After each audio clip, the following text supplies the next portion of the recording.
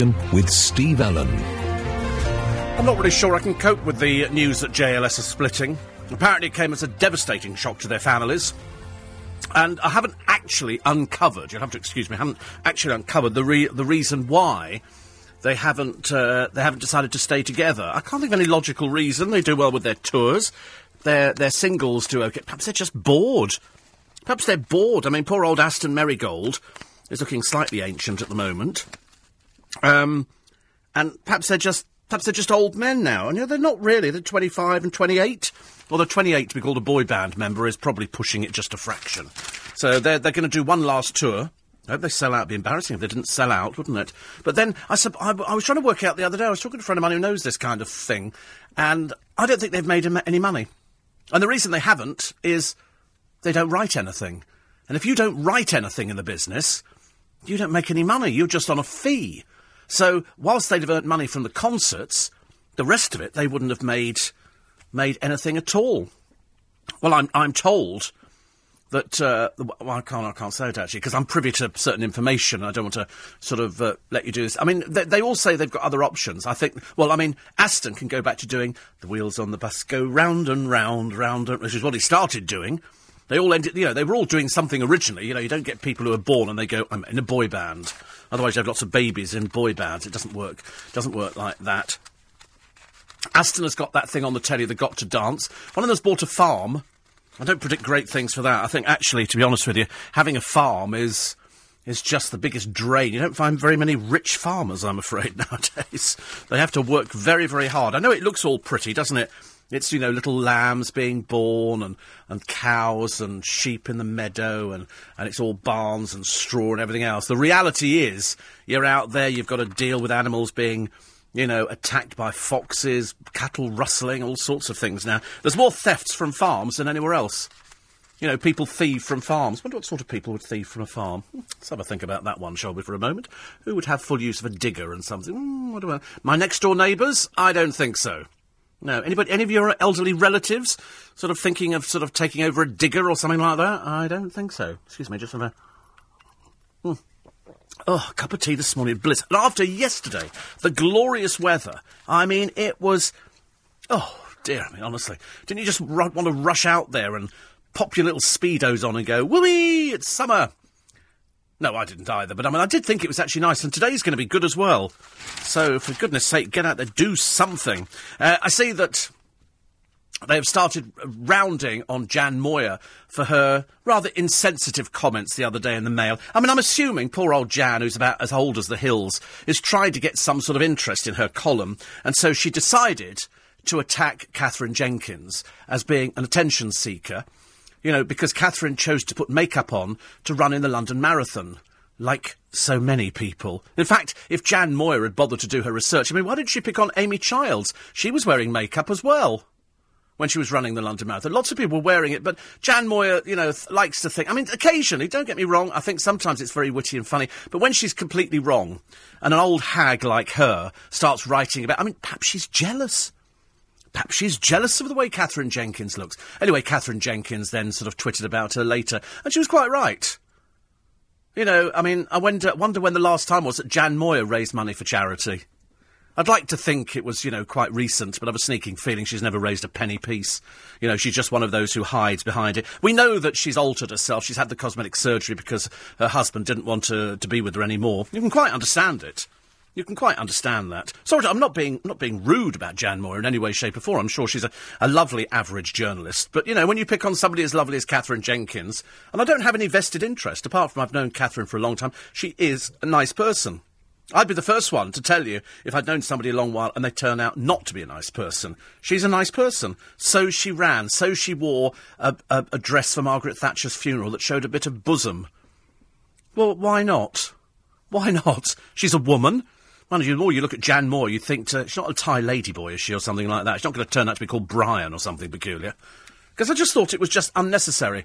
She ran to raise money for her father who died of cancer, and she raised 25 grand. That, as far as I'm concerned, covers everything. Job done. And so she has to put up with a little bit of stick from Jan Moir. Jan Moir is roughly the same as that Samantha Thick-As. a brick. You remember her? You know, they just say something because it gets people going. Because otherwise, in their normal day-to-day life, most people would walk straight past Jan Moir. She isn't strikingly attractive in any way, shape or form.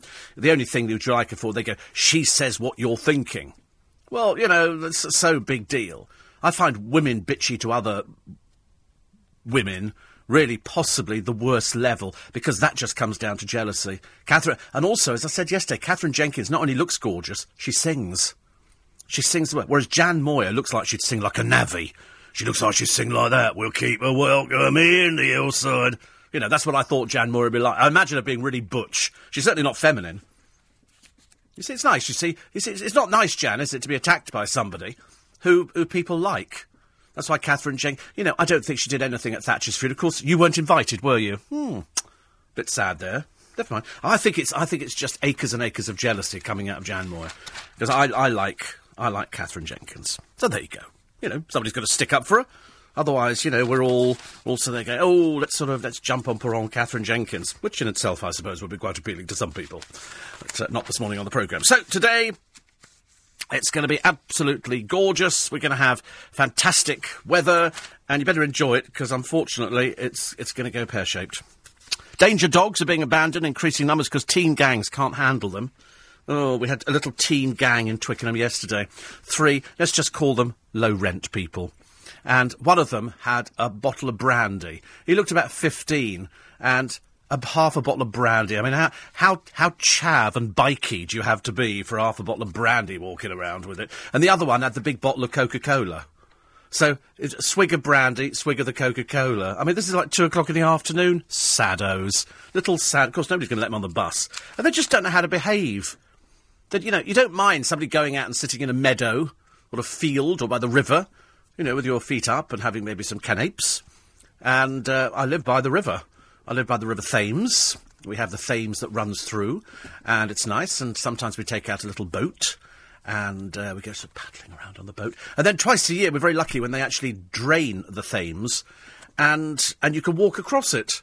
You can actually walk across it. And then you realise at the bottom of it, all these rocks that have come down that are probably like from Iron Age and stuff like that. Really, really old, from Sunderland and Cambridgeshire. And they come rolling down the river. The ones from Cambridgeshire are much smaller than everybody else's rocks, but they sort of come, they're like pebbles. And they come down, we've got big granite boulders, and you think, God, this is fantastic. It's like a glacier that's been unfrozen, and you can walk across it. And I just always marvel at water. I don't know why.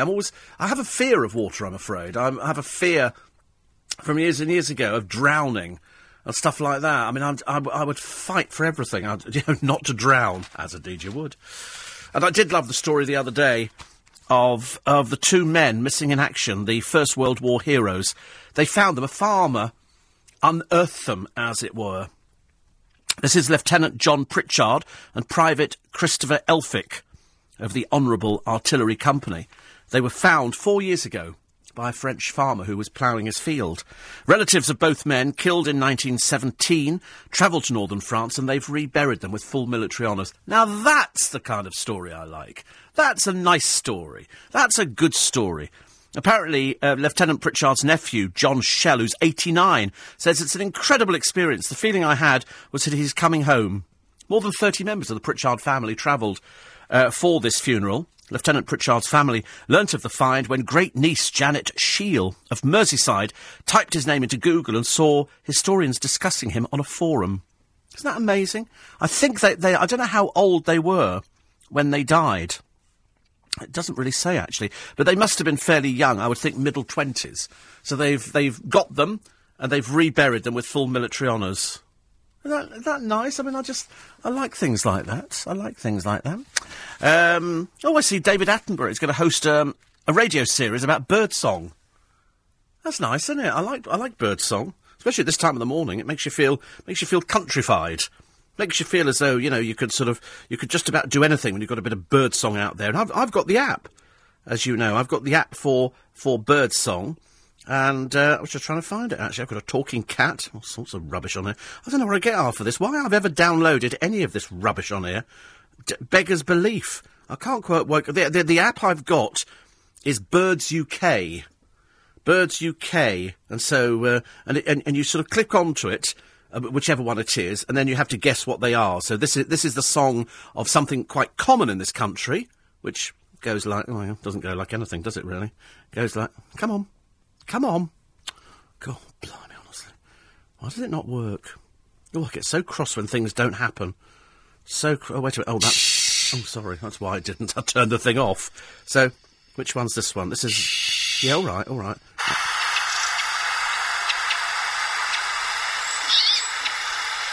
Sounds... That's called a brambling. I've never even heard of a brambling. Have you ever heard of brambling? I haven't. You'll know what this one is. This is horrible. That's one of those dreadful Canada geese. The more we cull, the better. Far too many of them. Ugh, the mess everywhere. Horrible. Why do we what? Because it's got birdsong on it. Do you want to hear what a tit sounds like? OK, here comes a tit for you this morning. Oh, nice. That's quite pretty, isn't it? I feel like I've got tinnitus. Oh, very piercing. Very piercing. I like that, actually.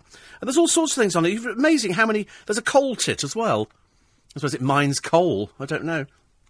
Well, I used to. Well, I mean, when I was a cub, you know, not a scout, we didn't get as far as that. When I was a cub, we had to identify birds, not by their song, but by their pictures. They were put up with pictures. It's like we had to identify trees and go out and collect leaves from oak trees and lime and everything. And I was quite good at doing that. And also, what else did we have to do? Ropes. We had to tie people up. I liked that bit. That was very enjoyable. You know, you had to take people down deep into the forest and tie them to a tree. And the best person became a Queen Scout. That was good, wasn't it? We liked that one. There was quite a few in my troop became Queen Scouts. That was later in life, of course, you know, and I say most of them are court cases. 4:15. LBC 97.3. Ferrari with you after the news at 7. As it's announced, the government have lost their bid to take their case against Abu Qatada to the Supreme Court. Nick will be asking, will we ever be able to extradite the hate preacher? Plus, is it fair that owners of some hybrid vehicles will now have to pay the congestion charge? I bet you're sick as parrots on that one. You could join Nick Ferrari this morning from 7. Chris Blackhurst will be looking at the papers. He's the editor of The Independent and group editorial director of independent newspapers and The Evening Standard. It's quite a mouthful in itself, really. I see the poor old Helen Flanagan, or old ditzy Helen Flanagan. Helen Flanagan has got no brains whatsoever, has told close pals she's finally split up with Scott Sinclair. Apparently she says, it's over for good this time. Oh, good, well, just get over yourself, love, and go away and bore somebody else, which is very dreary. And then I turned on the television yesterday and there's Amy Childs on Loose Women. And what a child. She's got this funny little voice, not all there in the brain department. Where's full makeup? I've got my range of clothes, I've got this and that. Thank you, everybody. Thank you, everybody. It's a sure sign who she's been schooled by. The same woman who schooled Jordan and how to present yourself on television. Whereas Amy Childs just looked like bad drag. You know, sitting there, lovely, everybody, thank you. Thank you so much for inviting me, thank you. Why does she speak like a 3-year-old? Why does she speak like... I've never heard anybody who speaks like that before. I've got my clothing range, got my makeup, got loads of things. I did the marathon and ran that. And we go, oh, you did it. And you think to yourself, you couldn't actually have a long conversation. I was bored after about 3 minutes. But then I did watch this morning, and I was so excited, and thank you all for asking me about it. I did watch Peter Andre, My Boring Life, My Dull Existence, My Dreary Children, My Dreary Ex-Wife, My Boring House. And I came to the conclusion that Peter Andre's hair has got a show all by itself, because you never see him without a beanie hat on. You know, he comes down from the bedroom for breakfast with a beanie hat on. And you think, is your hair as rubbish as we think it is? Is it really rubbish? Because every opportunity there's another beanie hat. And you think, it's a bit odd for a 40-year-old man, ladies and gentlemen, to have beanie hats. He's 40. 40 years old. You know, I mean, and you know in the summer he'll be wearing baseball caps because Peter Andre's got curly hair. There's nothing wrong with curly hair, you know, if you like that kind of thing. And, you know, sometimes people think you look a bit like a cotton bud. You know, it's quite sweet. And so Peter Andre, he wears these beanie hats. He's in the car, he's wearing a beanie hat. And his life is so boring. What did he do the other day? Most exciting thing in his day? It was Valentine's Day. And Peter Andre celebrates Valentine's Day. So he goes out and he buys cards. The kids make cards. And Peter Andre writes in it like a 3-year-old for his publicity-seeking... for his girlfriend, who loves him very much indeed. Everybody loves Pete, it's amazing. And so he goes out to a shopping centre with a film crew. There's nothing that Peter Andre can't do unless he's got the film crew with him. So he goes out to buy the card, and of course people who go, "We love you, Pete, we love you, Pete." And he goes, "Oh, the public is so nice." I thought, you've taken a bloody film crew out with you. You stupid little boy. Honestly, he can't go out without the film because they come back and then he buys a pair of shoes for the girlfriend. Then I thought about it. Having seen JLS split up, I would like to know how much money they've got. I reckon they haven't got much. And I reckon that it's dwindling by the year. And that's why they've had to decide to go their separate ways, to see if they can finally make some money. Because at 28, you've got to have some sort of career going. You've got to have something going. And I reckon Peter Andre doesn't have much money either. Because the entourage he travels with, he's paying for. You know, money's got to come from somewhere. And I've got a theory. Could be wrong. I reckon he doesn't own the house.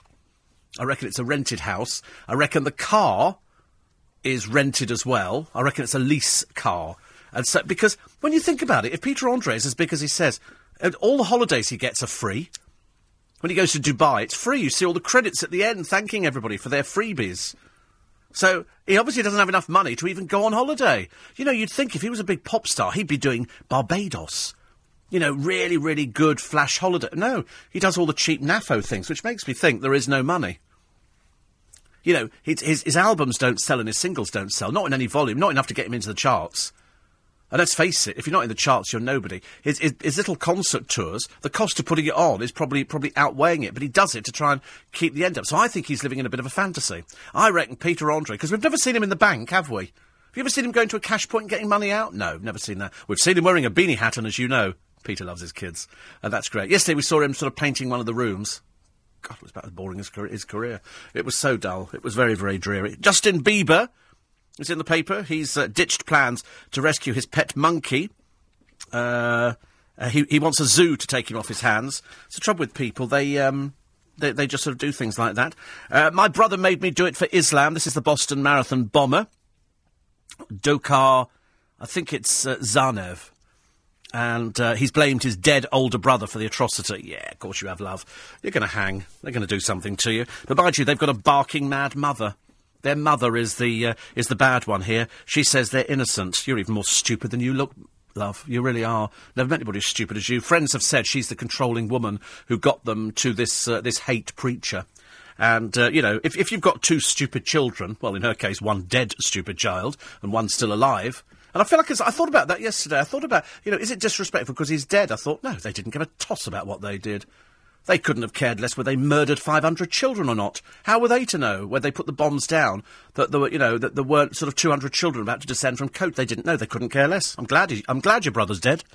I hope they kill you as well. Perhaps they'll stick your mother in prison. People are so ungrateful nowadays. You know, they were given refugee status, and then the mother, who quite clear to say she's not all there in the head department, poor cow. It's not her fault. You know, stupid mother, stupid children. And so, the bombers have blamed the mastermind, and the mum says they're innocent. I don't think so, dear. You know, I kind of think, you know, CCTV says differently. Perhaps you think it's that ghastly Western influence. Oh, we're all terrible in the West, aren't we? You're more than happy to bend over and take the golden shilling, though, aren't you? Did we celebrate St George's Day yesterday? No, we didn't, did we? I didn't know what to do, to be honest. I sort of went home and I put on the armour and I got my St George's cross and I got the horse out and nothing happened after that. I mean, I couldn't even find any of our local restaurants having St George's Day menus. I mean, what is a St George's Day menu? What would we be expected to eat for St George's Day? Would that be shepherd's pie or something? Well, I mean, St George never ate shepherd's pie. It came from Turkey. He'd have had a kebab. He wouldn't have had shepherd's pie. The wine was from France and Portugal, so the producer had something else instead. Was that in your local Chinese? They're good down there, aren't they? She likes the local Chinese. She always goes for the English menu. I never understand that. People go to a Chinese restaurant and have English food. What's the point? It's like, you know, can we have, we'll have chips with that, love. Sweet and sour chicken and chips. Thank you very much indeed. It's very northern. I don't know why all of a sudden it's become northern, but I do like things like that. So anyway, so that was yesterday, and I was sort of looking around thinking, I don't really know. We talked about St George's Day yesterday, but we didn't kind of explore what we're supposed to do on it. And then I discovered two interesting facts the other day. I like to give you two facts every day of things you do not know. For example, yesterday we told you St George was Turkish. OK, nothing to do with this country at all. He was Turkish. The Bayeux Tapestry. You've all heard of the Bayeux Tapestry? It was not made in Bayeux, and it's not a tapestry. It's an embroidery, and it was made in Kent, at the request of somebody. And I didn't know that. And so we still insist on calling it the Bayeux Tapestry. And the other thing I never knew, Stonehenge. What are the Druids doing there? It's nothing to do with them. Nothing at all to do with... They've kind of hijacked it because they've got nowhere to go. Poor sad. It's either that or a Ku Klux Klan meeting, because they've got the outfit, so they might as well go to the same one. Because for ages, Stonehenge was on private property. You couldn't just go to Stonehenge. And then eventually the land got sold and Stonehenge went with it, and a couple owned it. And you could see it from a distance, but you couldn't go to it. You weren't allowed onto it. This was about 1915, something like that. And then the man died, and when the woman died, she left it to the nation. So all of a sudden, we inherited Stonehenge. It was something on somebody's private property. And then, blow me down, the bloody Druids getting on the act. Oh, we've got to hear for the summer solstice. Well, it's nothing to do with you. Nothing to do with you. Nothing to do with you at all. Why don't you just stay in your little houses? Stop sort of milking it for the publicity. Dreadful. Sarah Harding wants to go and sing for the troops. I don't think so, dear. Very sweet, but, they're not that desperate. They really, if somebody goes and sings for them, they want somebody like Katherine Jenkins. They don't want some poor woman who can't stand up half the time and who breaks the rules of driving. I mean, how are you going to get out there, dear? You can't drive, can you? But she wants to sing for the troops. I don't think they want you to sing. I mean, she has an idea. What's she going to sing? Sound of the Underground, all by yourself? It's not going to sound very good, is it? But she says if she flew in, she would follow in the footsteps of Cheryl Cole. Well, she was dreadful. Dreadful. The troops were sticking cotton wool in their ears. Sarah says working for the charity, because it's always good to get involved in a charity if you've had a bit of a history of drink and stuff like that. And she said it would actually put her demons behind her. She said, it'll be cathartic for me. Oh, that's right. You again, is it, love? It's me. If you join a charity, Sarah, I don't have to point out to you because I'm assuming you're averagely intelligent. But it's not about you, love. It's about the troops out there. It's got nothing to do with you. Stop concentrating on yourself and concentrate on... I mean... Just wish you'd disappear, actually. You're so dreadful. David Cameron said, I'm proud to be English. Yes, I'm proud to be English. I'm proud to be English, British, whatever you want to call me. I'm proud to live in this country. I love this country. I absolutely love this country. I can't think of a nicer place to live. We can go other places, but it's nice to come home. It's lovely to come home. Oh, I've got a gadget giveaway for you today. What am I going to offer you today? And who was the winner of yesterday? It's, I'll give you a clue. The question for today, we're following a theme, OK? So, I can't tell you how to cheat on these things, but believe you me, there is a theme running through them, OK? Theme running through. And today, it might be one that you know. Chris Reardon, he says, I do get the whole show on my iPhone app, TuneIn Radio. It lets me set a timer to record LBC, so I get the whole show as well as a little podcast. He said, but of course I get all the ads and everything else. He said, for £2 a month, he said, I'll have to cut back elsewhere or put somebody's rent up. My mate's name was Ronnie. That was Ronnie who was with me the other day. He said, I didn't know that. He said, I'm just back from doing my quiz night in Rotherhithe. Was nearly fighting there when two of the quizzees argued over an answer.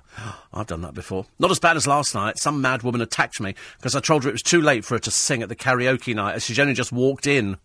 Had her thrown out. He said, I do work in the best places. I know. It's funny how drink affects people, isn't it? Anyway, nice to have you with us this morning. Mr. Reardon, I trust you are well. We take all your texts and emails, 84850 steve@lbc.co.uk, and it's going to be another super day outside, where I might undo an extra button on the shirt. I'm not going to push it too much, because, I think the locals need my body in small doses. I don't think they need the whole thing all at the same time. It's upsetting for all of us. It's LBC 97.3, time now 4:30. Steve Allen. Morning, 27 minutes to 5. I trust you well. It's Wednesday morning. It's going to be lovely today. It's not going to be as hot as yesterday, so don't get the feeling it's going to be as hot. It's still going to be pleasant though. I might get the car washed. Bit of excitement there. I went to buy some more plants the other day. I've watered them all. They're all doing well, but I think we've got a bit of frost in. Somebody else has got bust. Another semi-celebrity. This is not a particularly nice person. It's Janice Dickinson. Remember Janice Dickinson? She's apparently a former model. She just came over to me as a drunk, I'm afraid. Not a nice person. They say she's a former supermodel. No, still a drunk as far as I'm concerned. She's filed for bankruptcy. She's accumulated debts of more than £660,000. You see, don't we love these celebrities, lady? You should love them too. You should absolutely love them because they make a lot of money and they do the high life and then they're this and that and then they go bankrupt and they stick two fingers up to you. They don't care about you. They really don't care. Apparently, Mike says St George was Greek. Not Turkish. It's a thin line, isn't it? Greek, Turkish, I think so. But apparently he was... Yeah, he was an officer in the Roman army, St George. So you can imagine, probably wearing one of those Greek skirts with pom-poms on the shoes or something like that, so he was fairly gay. And his father was the Greek Gerondios from Cappadocia, Asia Minor, and his mother was from the city Lida. Lida was a Greek city in Palestine from the time of the conquest. Far too much information, I'm afraid, this time. My brain can't take things like that in. So he was Greek. So I don't know how we've ended up with him. How have we ended up with him? I've got no idea. It's ridiculous. One here from Christina who says, now you're talking about birds. My canary, Mr. White, did fly away when my husband was cleaning a cage.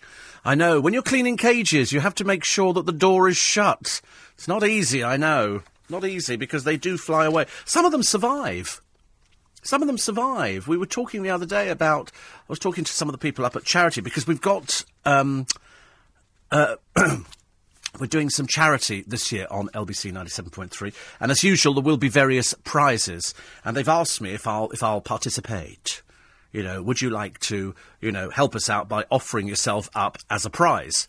And so I'm looking through the various options. I mean, it's not just me. You don't just get me for the day, cleaning naked or something like that. I think what it'll probably be, I don't want to speak out of turn because there's a number of options, but I thought one of them that you'd probably like to bid for is afternoon tea with me. We'll go and sort of do it in a nice hotel. We've done it before. We did it in Claridge's last time, which was lovely.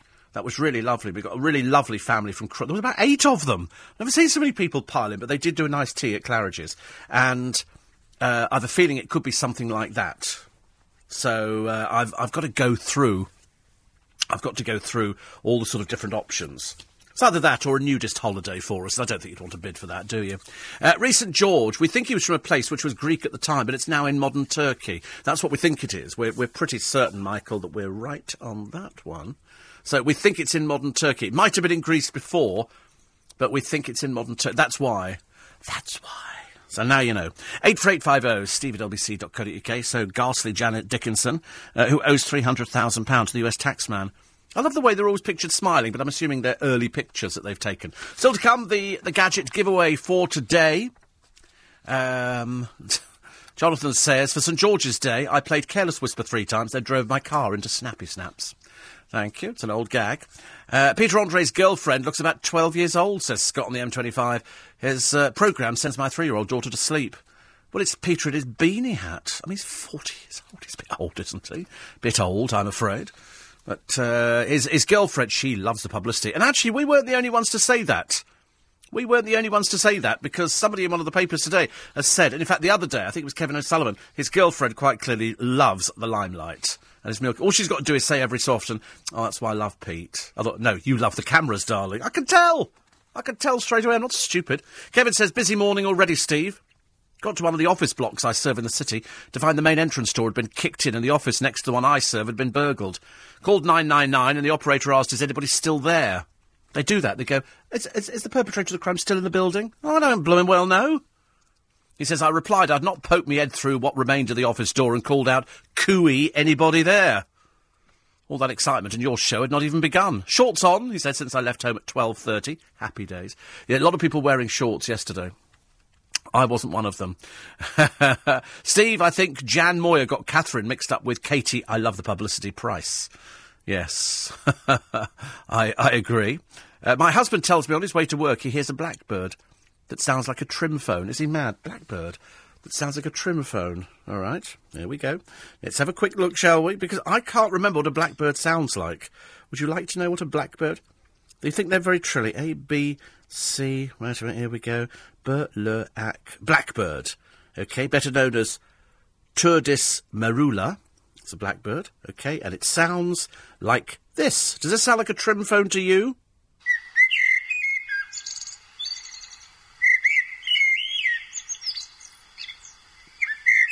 I feel like we're in the middle of the countryside. I feel like I've wandered into a meadow with a babbling brook.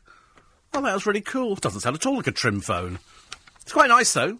Quite nice, so thank you very much indeed for that one. A trim phone before your time. Trim phones go... Prr, prr, prr. I can't do it. A friend of mine used to do a very good impression of a trim phone. I can't do it. It sounds ridiculous when I do it. It sounds stupid. But it was a little phone. They were really cute. They were really cute trim phones, but they had this unusual ring. And it was... Prr, prr. I can't do it, so somebody will know what it sounds like. Somebody will send me a link to a trim phone, and then we'll all be again. Oh, right. 84850, steve@lbc.co.uk. Young Bryn says, I thought I'd let you know that Annie goes into hospital today. This is the wife. She's having a new left knee done. She'll be away for between 3 and 4 weeks, so will not be able to listen. I'm sure I can cope with that. We don't like missing people when they go to hospital. Couldn't you take a radio in or something? He says, sends her love and says she'll be back listening as soon as possible. Keep up the good work, especially with your new teeth. He says, we all hope and pray that everything goes well and the op will be a great success. It'll be lovely having a new knee. My brother's got the same problem. I know there's a little bit of age difference, Bryn, but not a lot. And he's got this crumbling knee. They did a video to show. They gave him the video to keep. And his knee is crumbling behind. I think it's people who play football a lot. He's not professional footballer or anything like that. It's just that his knee is crumbling. Doesn't sound so good, does it? Norrie says, hope the teeth are OK still. Do you know, they're still in. I mean, he was expressing surprise that they were still in. And I'm being careful with them. Being very careful. Had a brilliant time with Beryl. So much in common. Listened to the same radio shows. Been to the same 60s shows as far back as 1963. We both saw the Stones in Great Yarmouth in 64 and the Beatles, although we didn't see them in the same place. The theory you may have hay fever at the age as you 38. I started to get it 2 seasons and it went, so maybe. And Paul Savoury is due home today. Is he coming back for good? I've not spoken to Paul for a little while actually on the programme, which always annoys me. I should do actually. The gadget thing. Yes, I must just tell you this one. The edition of Peter Andrex was last week's. Says Paul in Manchester. The new one on Thursday night. Best part of the one you watched again. Surely the section where he told the author of his column he decided to be more private about things in the future, including him and Emily, and then probably spilt the beans to the ITV2 film crew. I did feel a bit sorry, though, after he'd splashed the cash, and Emily had only bought him a card, obviously, as so many have commented there. In for the long haul? And Claire admitting to not looking through a single paper or mag when he brought up the subject of his cultural role in Valletta, and asked why she'd not told him about it. Loved her long-suffering Oliver Hardy aside to the camera. Yes, did you notice? Didn't you think that was very telling for Valentine's Day? Peter Andre buys his girlfriend a pair of shoes. Bit of a strange thing for a man to buy, but there you go. You know, jewellery is generally acceptable, or cash. And she bought him nothing, except a card. And I thought that was very telling.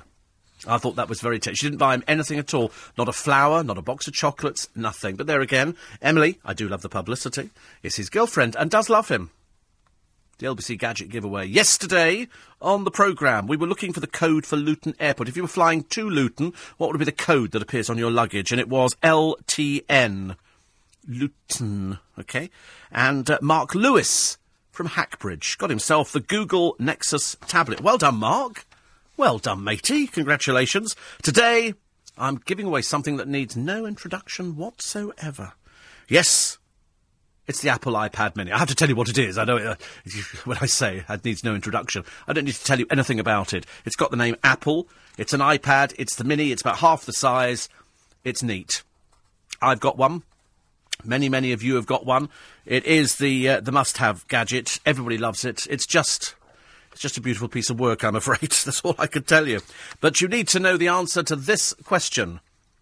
What is the 3-letter airport code that you would find on your luggage if you were flying to Stansted Airport?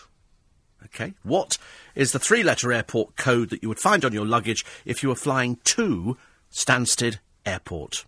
This is for the iPad Mini for today. Text the word gadget, G-A-D-G-E-T, followed by your answer, and send that to 84850. 84850 before 6:30 this morning. Text costs £1.50 plus your standard network rate. If you text after the closing time, you won't be entered, but you may still be charged. We're playing across the LBC network, and full terms and conditions online at lbc.co.uk. I thank you very much indeed, because it's very nice. The iPad Mini, and you could only get it on Steve Allen's gadget giveaway this morning on LBC 97.3. You won't believe the story on the front page of the Daily Star this morning. They reckon that when Michael Jackson came over here to publicise his O2 Arena gigs with Dermot O'Leary, it was a fake. It was a Michael Jackson lookalike, they've said. The family have said that he was hired for his final tour. What, so that man who stood up there and went, thank you, was a lookalike? Well, who is it? Who is it? The allegations are in a claim against the singer's concert promoters. They reckon that clips showing the Thriller star rehearsing, later used in the movie, featured a double. Have they lost all sense of reality? Are they as mad as we think they are? Why would they do that? They said the double was used alongside Dermot O'Leary to announce gig dates. I don't believe it. I mean, that's like saying the Queen that we see every day, you know, wandering about doing her shopping and pushing a trolley through Asda, is not the Queen at all. It's a lookalike. I mean, that's not Michael Jackson, it's a lookalike, say the family. This from Michael Jackson, who didn't really want to bother with his family at all. He hardly had anything to do with them. He was in his own world, he did everything. You know, don't ever get the feeling they were all buddy-buddy. I should imagine the last thing he'd want. He'd be telling us next he's not dead. So they've said it's a lookalike, and the body language expert, Bianca Cobb, says, in my opinion, the man in the... Oh, that's it. Oh, well, if she says so, it's fine then, isn't it? Quite clearly a lookalike. Honestly, they're as barking mad as the rest of them, aren't they? 4:45. London's biggest condom with Steve Allen. So the family of Michael Jackson have decided that it was a lookalike over here, and they reckon as well that the footage of Michael Jackson rehearsing for the show isn't Michael Jackson at all, it's a lookalike. So they found this cracked expert who says, no, Michael used to walk with his head down. Well, yeah, well, how do you know that, dear? Have you studied old things of him walking about town with his head down? And this is a completely different person. So the family have now appealed for this lookalike to come forward. You can imagine, in America, how many crackpots are going to come forward and go, yeah, that was me. I was that person. I played Michael Jackson. Because let's face it, if he was that good and he fooled us, perhaps he should have done the concerts. If he was that good as a lookalike, because you look at the picture on the front of the paper, and that's not Michael Jackson. No, I don't believe it. I don't believe it. I mean, it's too fantastic for words, isn't it? Paul says, you did ask the question the other day, but you got snowed under. We got snowed under with emails the other day about what your house was at school. Saxons, Romans, Normans, Danes, all that kind of stuff. And the funniest one was Elizabeth Duke, you know, Chardonnay and stuff like that, which I thought were very funny. Anyway, I was asking where the film Went the Day Well was filmed, because it's one of those locations that you need to go and see. And he says it's Turville in Buckinghamshire, Turville. And if you Google Turville, it will tell you all about it. It's been used for the Vicar of Dibley, Goodnight Mr. Tom, with the late, great John Thaw, and the Windmill was the screen home of the Potts family in... Oh, chitty, you, chitty, pretty, chitty, bang, bang, chitty, chitty, bang, bang, we love you. And chitty, oh, chitty, chitty, chitty, bang, bang, chitty, chitty, bang, bang, loves us too. Near, far, in a motor car, bang, bang, chitty, chitty, bang, bang, our fine four-fended friend. Not that I know any of the songs. Bang, bang, chitty, chitty, bang, bang, our fine four-friended, bang, bang, chitty, chitty, bang, bang, chitty, chitty, chitty, bang, bang, bang, bang, bang. So that goes. Not as good as boom, boody, boom, boody, boom, boody, boom, boody, boom, which was yesterday's song. And he says, you mentioned to Duncan about melting records of plant pots, reminding me about my nan and granddad, who used to melt the 78 RPM records, which were made of shellac and moulded better. I remember having some in the back seat of my car during the summer, and the heat melted them. So when I put them on the turntable, they went around like a fairground ride. So it's Turville in Buckinghamshire. If you're not doing anything today and it's lovely weather, why don't you go for a drive to Turville? I'm sure they've got tea shops and a pub or something like that. That'd be nice to go to, wouldn't it? Really good. The ice cream van seller round our way, says Tony, plays Jaws. I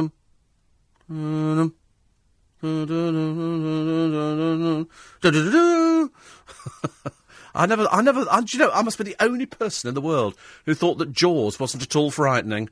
It just looked like a plastic dummy that came out of the water. They have it in America if you go round the studio, and it's just a piece of plastic. It couldn't be less frightening, I'm afraid.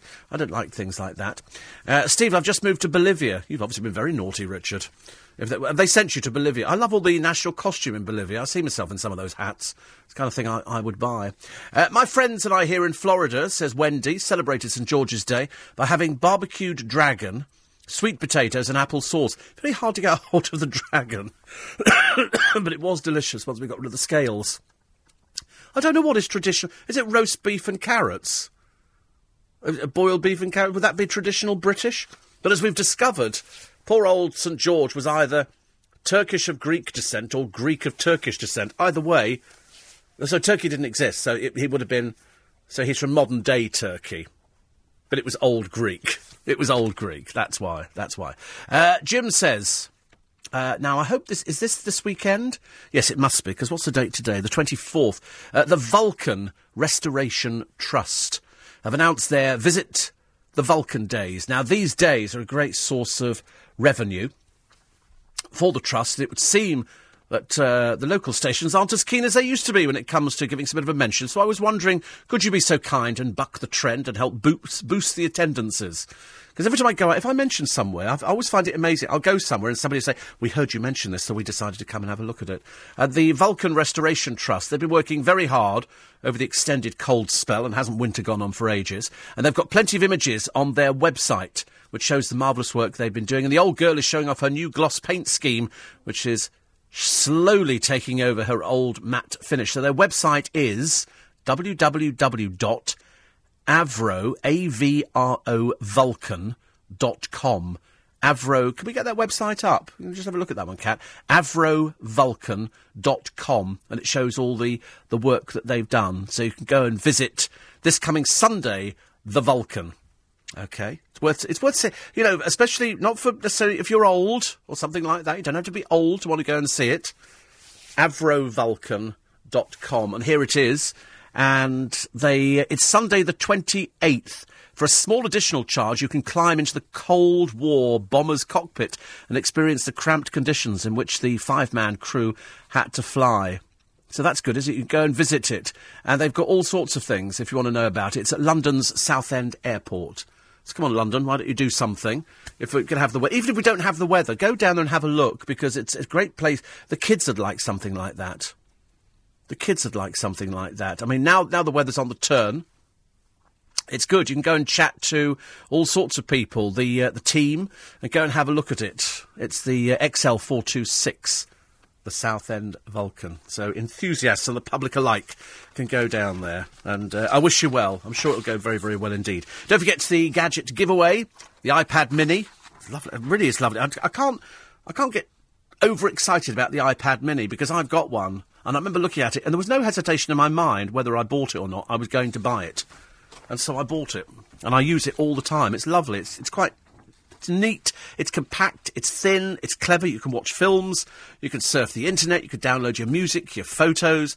You can do everything with it. There's nothing you can't do. And all you have to do is answer a simple question. I say simple question because, ironically, having just mentioned the Vulcan Day down at Southend, this is tying in quite nicely. What is the 3-letter airport code that you would find on your luggage tag if you were flying to Stansted Airport? What's the 3-letter airport code you'd find on your luggage tag if you were flying to Stansted Airport? In this case, you text GADGET, the word gadget, G-A-D-G-E-T, followed by your answer, and then send it to 84850 before 6:30 this morning. 84850. Text costs £1.50 plus your standard network rate.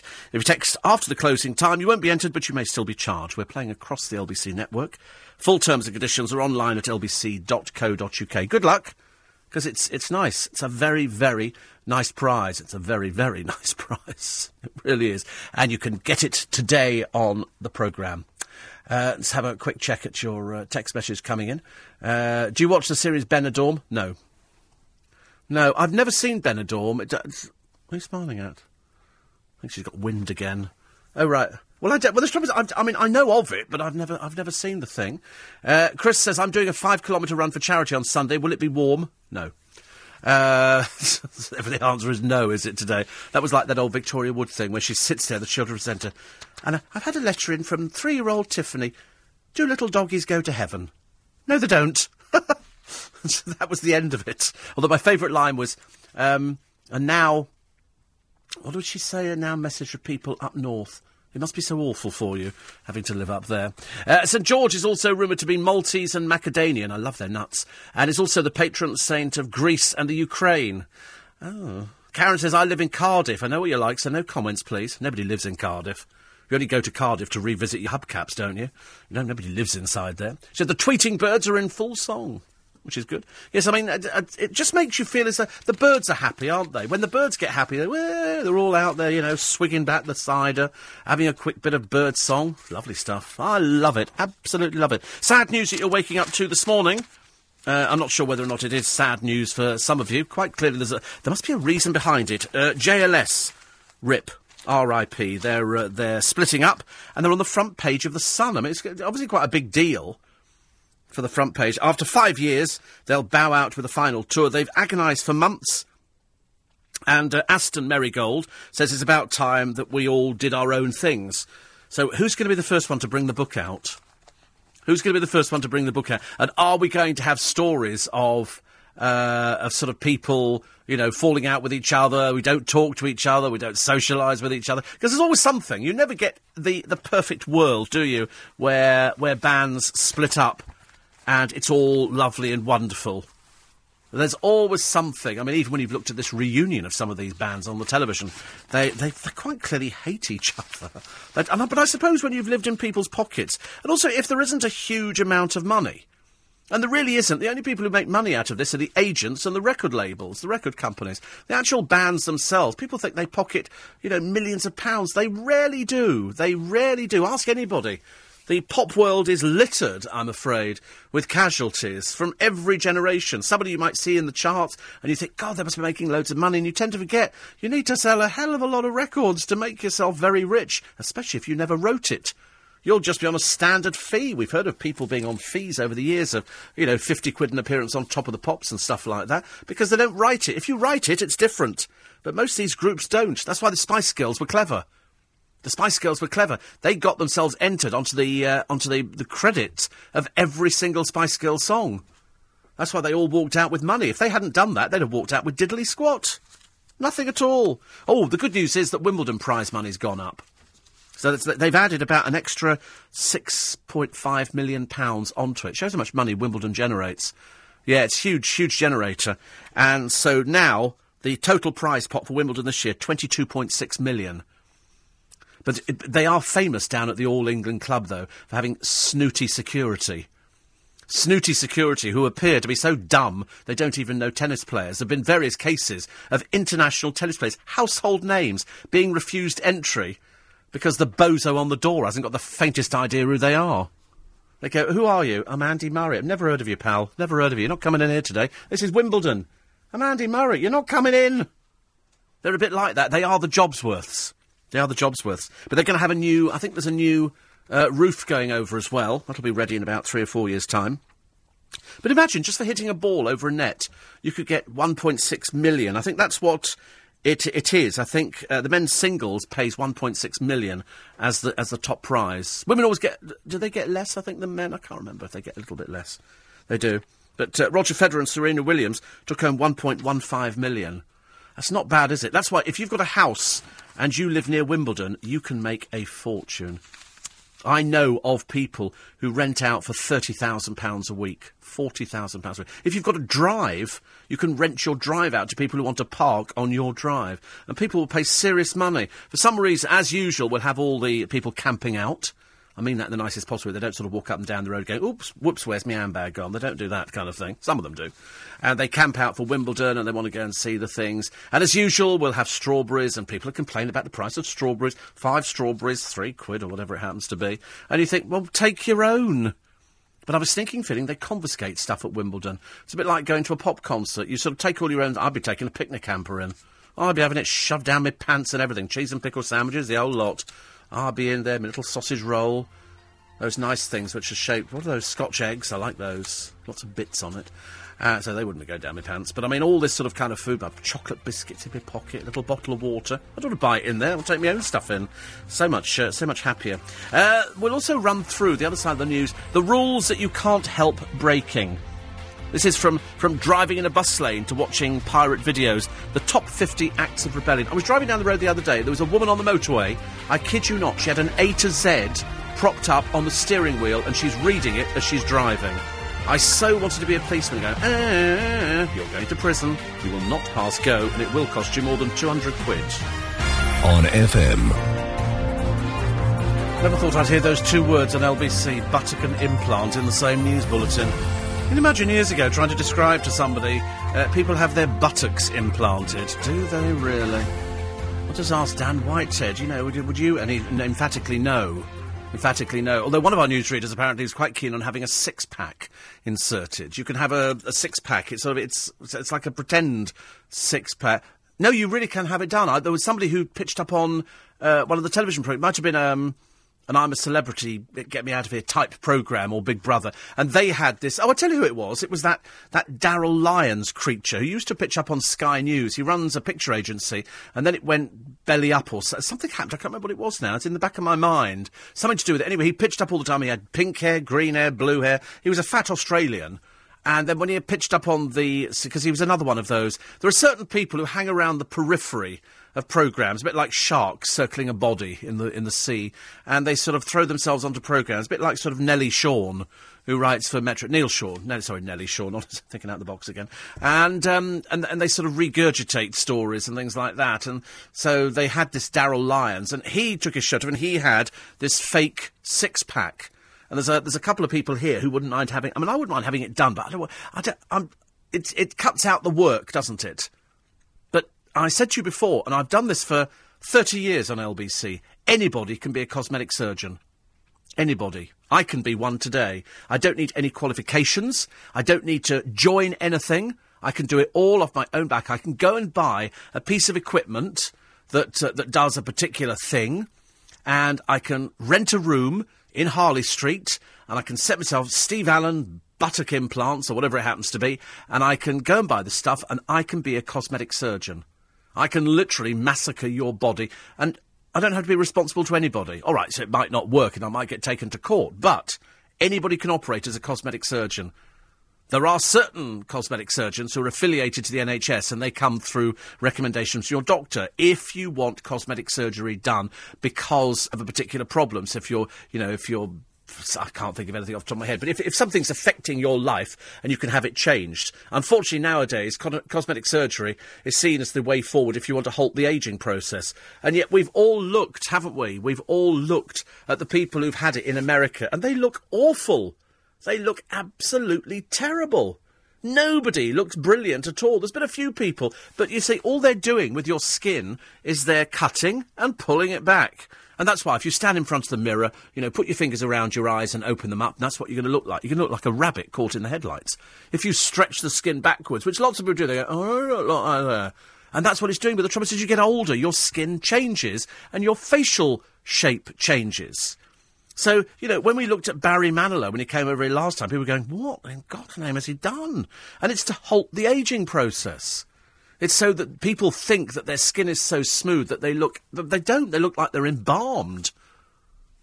It's very difficult. If you're a man and you have a full facelift, you're going to be shaving behind your ears for years to come, I'm afraid. Because as they cut the skin and pull it back, it ends up behind your ears. That's why all the scars are behind your ears. And that's why you start growing hair.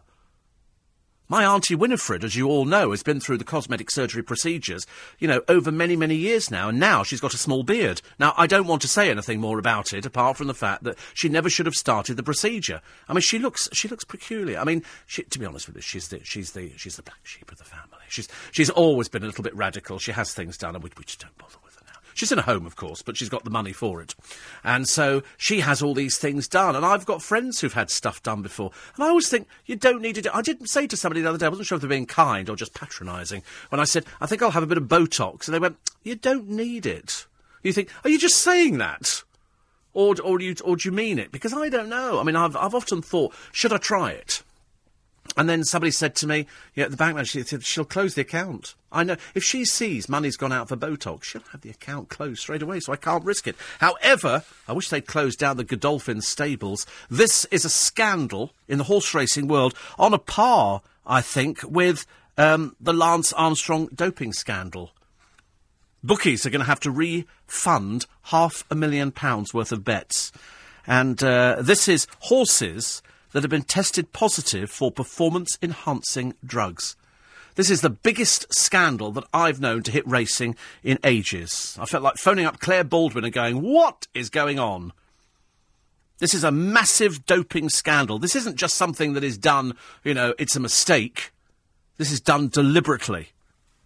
And this has involved some of flat racing's biggest names at the Godolphin stables. Hugely respected Dubai ruler Sheikh Mohammed's British racing operation has been plunged deep into crisis after 11 horses, count them, 11 horses, tested positive for anabolic steroids. They included Certify, the heavily backed unbeaten favourite for the Classic 1000 Guineas race on May the 5th. All were based at the Newmarket stables of the trainer Mahmoud Al-Zarouni. The news has sent shockwaves through the sport and has been linked, as I say, to the Lance Armstrong doping scandal. Bookies, including Ladbrokes and William Hill, responded to the crisis by confirming they would honour in full all ante-post or before the race bets already placed on the horse. It is absolutely... Other horses testing positive: Desert Blossom, Fair Hill, Ghost Flower, Orkney Island, Sweet Rose, Valley of Queens, Artiganio, Bathrat, Amal and Restraint of Trade. None of these horses are currently allowed to run. It's absolutely disgraceful. The team's racing manager, who is Simon Crisford, said, this is a dark day for Godolphin. We're all shocked by what has happened. His Highness Sheikh Mohammed was absolutely appalled when he was told, and this is completely unacceptable. I absolutely agree. It's called conning you. It's called conning you. It's like doping of greyhounds. It's as bad, but this is serious. This is a serious stables. This isn't some little hick place out of the way where they've just produced 1 or 2 winners. This is a serious stable, and 11 have tested positive. 11 of the horses down there. Really not good. Really not good. So, but I've always thought, though, that people who go gambling, you kind of take your life in your hands. I've always thought it was just open to all this kind of stuff. It's open to doping. It's terrible. More in the papers today, if you've just woken up, of the brother, the Boston bombing suspect, who blamed his dead brother for the atrocity, saying he made me do it.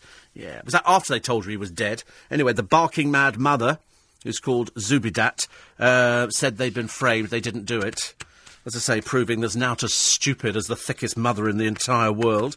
There's 2 men charged with plotting an attack on a passenger train. They've been watched by the police for some time. They're now under arrest. And Roddy Doyle was in London yesterday to launch the West End musical of his book. And he told one of the papers why it's taken 25 years to put it. This is the commitments. I'm hoping to get him in for the programme. Hoping to get him in conversation. What have we got now? We've got 12 minutes past 5. We have got a gadget giveaway for today. Details coming up in a moment. It's an iPad Mini. Very nice. JLS have said that even though they're splitting up, they are still best friends. And we don't know why, but they're going to have a farewell tour. This is presumably to put some money in their pockets. They've had 5 #1 singles. They've flogged 1.5 million gig tickets, sold more than 10 million records. So I don't know why they're bowing out. Perhaps it's tailed off. I don't know. We want to mature. We'll never want to overstay our welcome. We never wanted to be that band where people said, oh, bloody hell, it's JLS again. We wanted to finish on a high, so we're finishing with an arena tour, and that's a massive achievement. So that's good, which is good. We are the first X Factor act. So I've forgotten they're an X Factor act, aren't they? They were sort of put together to finish a 5-year recording contract. If we wanted to carry on and sign to another label, it was going to be another 3 or 4 albums. Oh, right. That's why then. They've reached the end of their contract and they've moved on. They were runners up to Alexander Burke. Doesn't seem possible, does it, really? When you look at the early pictures of them, almost unrecognisable, I'm afraid. And so they have done... Are they the same people? Is JLS exactly the same band as it was at the beginning? They look unrecognisable. If you look at a picture of them, they look like an old Motown act. Looking at the pictures. Really bizarre. But they did do a thing with Comic Relief with Gordon Brown. And now they're on the front page of The Sun. Picture by Dave Hogan, of course. The band were called Unique, Famous, Outrageous, UFO. That's what they were called to start with. And then they won the Best Unsigned Act at the Urban Music Awards in, I think, about 2007. 2008, following year, they decided to appear on television as JLS. They were second to Alexandra Burke. And then January following year, they signed a deal with Epic. First single, Beat Again, is number 1. Follow-up also hits number 1. In 2010, the first X Factor band to win a Brit Award, Best Breakthrough Act and Best Single for Beat Again. July, The Club Is Alive. I like that. I like that record. That was the one I went down and bought it. Look at me honestly admitting something like that. November, Love You More is number 1. Then they appeared on TV with Gordon Brown for Comic Relief. And July, She Makes Me Wanna. Bought that one as well. I'm really losing the plot, aren't I? I've started buying records by JLS. What next? One Direction? So that's number 1 as well. So where do they go from here? Well, we'll have to wait and see. Somebody's got to write a book, though. And I wonder which one... Or perhaps they could all write a book. Otherwise we might get a one-sided... kind of, I'd like to see what it says. Actually, I'd like to see what really went on behind the scenes.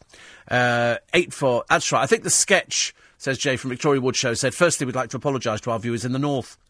It must be awful for them. I know. Yeah, I quite like the north. I like the north-south divide. I'm all in favour of that one. I like walls being built and passport control. Roy in Crystal Palace says, just got back from dropping my 12-year-old daughter off at school at 3:30 for a day trip to Gibraltar. Oh, that's nice. Gibraltar's got the rock, hasn't it, with the apes. And you can't feed them. You can't feed them. They're dangerous. And when I say they're dangerous, they're blooming dangerous. Don't ever... I mean, well, the advice... Well, it's too late now. You just dropped her off at school. And hopefully all the guides up there tell you the same thing. If you've got a camera over your shoulder or something like that, these apes will grab it and they will keep it. The idea is you don't take anything up there. The drivers who take you up will feed the apes and you get a picture taken. But you're dealing with wild animals. They're really, really dangerous, I promise you. At one time, the public fed them, but not anymore. Not anymore. 5:15. News headlines with Dan Whitehead. The reports found no one was able... And with Nick Ferrari, the team this morning, as it's announced the government have lost their bid to take their case against Abu Qatada to the Supreme Court. Nick will be asking, will we ever be able to extradite this hate preacher? Plus, is it fair that owners of some hybrid vehicles will now have to pay the congestion charge? Nick Ferrari from 7 this morning. Chris Blackhurst is looking at the papers. Apparently, which is the worst tube station in London? Bank is the worst tube station. I don't know why. It's linked with Monument, Docklands Light Railway. It's one of London's busiest. It's got 10 platform and 5 underground lines. Has it really? Good Lord.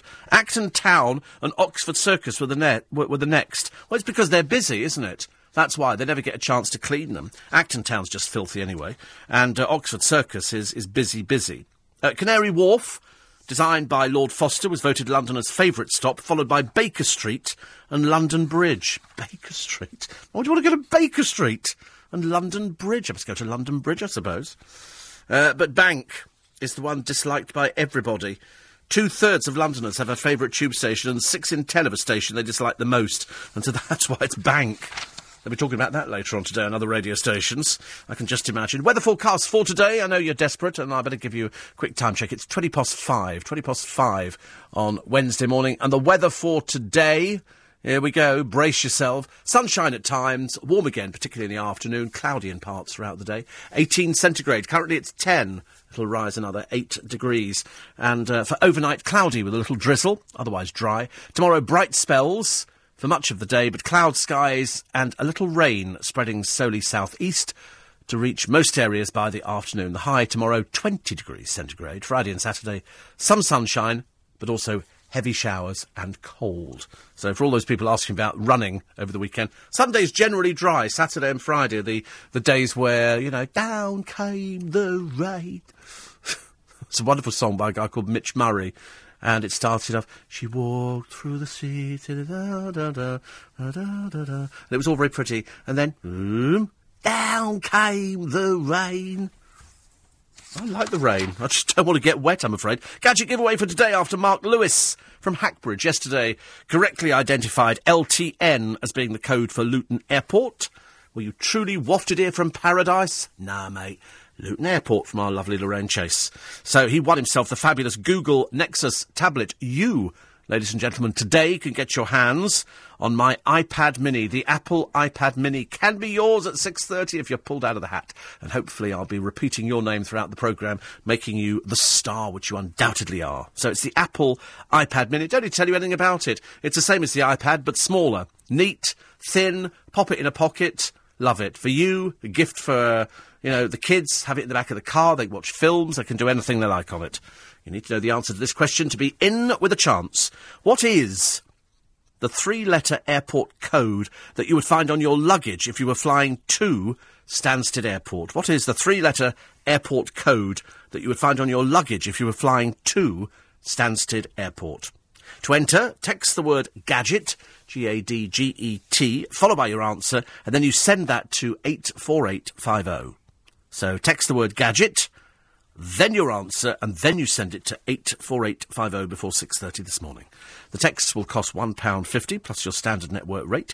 If you text after the closing time, you won't be entered, but you may still be charged. We're playing across the LBC network, and full terms and conditions are online at lbc.co.uk. Good luck. Good luck for the Apple iPad Mini. I knew you'd like it. Ben from Hong Kong, highly recommended Game of Thrones for a stunning series with breathtaking scenery. What did I see the other day on the television? Something else with it's Rory Bremner's new programme where they're looking at just wonderful bits of the British Isles. I thought, honestly, we've got some lovely places. I think it's about views. He says, we're into the 3rd series of this one, based on medieval Britain with an English cast, with a twist of fantasy. Sounds ghastly. Doesn't sound like my sort of programme at all, I'm afraid. I don't like those kind of things. I remember years ago, people trying to explain to me, he said, people trying to explain to me Dungeons and Dragons. I didn't understand how it worked. But I used to bump into all these LBC listeners who were doing Dungeons and Dragons. I really didn't know. Ian says, when in the Royal Air Force, the Vulcan bomber was the only aircraft that made me put my fingers in my ears because of the noise. John said, I'm English and proud of it, so I felt really patriotic this morning as I had a chicken kebab for dinner last night. Actually, I had a chicken pie last night, strangely. Nothing strange about it at all. It's just that when I woke up this morning, I thought, I wish I'd not had a chicken pie. It hung heavy in the stomach. Apparently, you clearly don't read the Sunday Times, where each member of JLS was listed on the rich list as worth £5 million each. Do you really believe everything on there? You see, I think it depends what's actually put through. I'm not sure about that. I don't think they're worth £5 million each. What you mean to say they've made £1 million each every year? I don't see how that's possible. It's not possible. They don't do stories, actually, JLS. I mean, there's not really any stories about them, is there? There's nothing particularly exciting. They've only been going 5 years and they've made £5 million each. I don't even believe the group would turn over £5 million in 1 year. I really don't think they'd have made that. So I'd be very... Matching what? Merchandise. I don't know what the JLS merchandise is. I don't know if they've had dolls. But they'd get hardly anything for things like that. You would need to sell a serious amount. There is a Steve Allen doll, which, you can buy online. Probably seen it. It's a very nice one. Does all the usual sort of things. Just have to inject twice a day. Keeps it going, I'm afraid. My friend Dilip sends your podcasts home every week. Apparently you're all the rage in the South Asian jungle. Oh, whoopee-doo, I can barely contain the excitement. Somebody says women get the same prize money this year at Wimbledon. Well, it increased anyway. It has been increased by £6.5 million. So the prize pot is an awful lot bigger. There's a bit in the paper today about office kitchens. And it says here they are dirtier than the toilets, with kettles and microwaves, the germiest places. Well, we don't have a kettle in our kitchen. We have a tap that dispenses ice-cold water or boiling hot water. So you fill your teacup up from the tap and it's boiling. And we do have a microwave. I don't know if anybody ever cleans the microwave, do they? I suppose people sort of wipe it out. But twice a day. Well, there you go. See, twice a day it's cleaned out. Even though they say that 25% of draining boards are contaminated, we don't have a draining board because we have a dishwasher. So the stuff goes through the dishwasher, and you can imagine, there must be, in the course of the day, more than 200 drinks of some sort going through just our floor. We're just one of many, many floors in the building.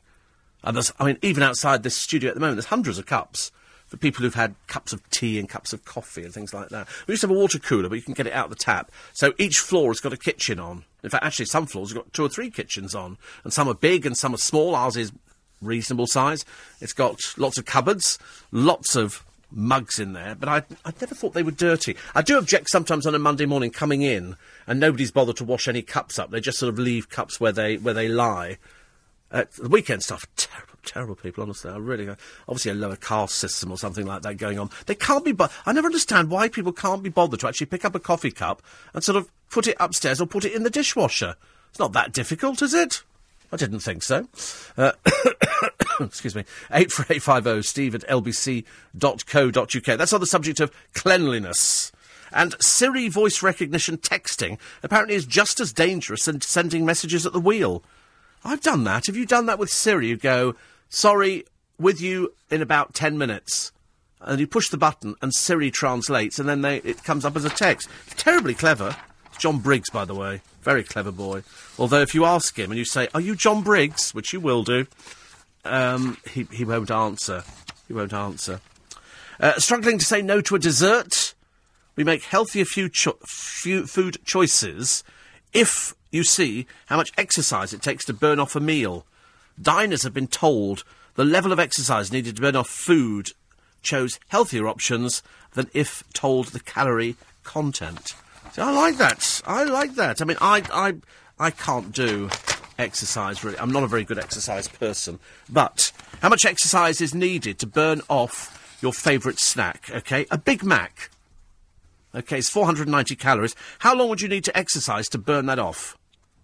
1 hour, 15 minutes. That's lawn mowing, OK? Pret-a-manger, chocolate croissant, 420 calories. You'd need to walk the dog for 2 hours to to get rid of that out of your system. How about a lamb doner kebab, or doner kebab?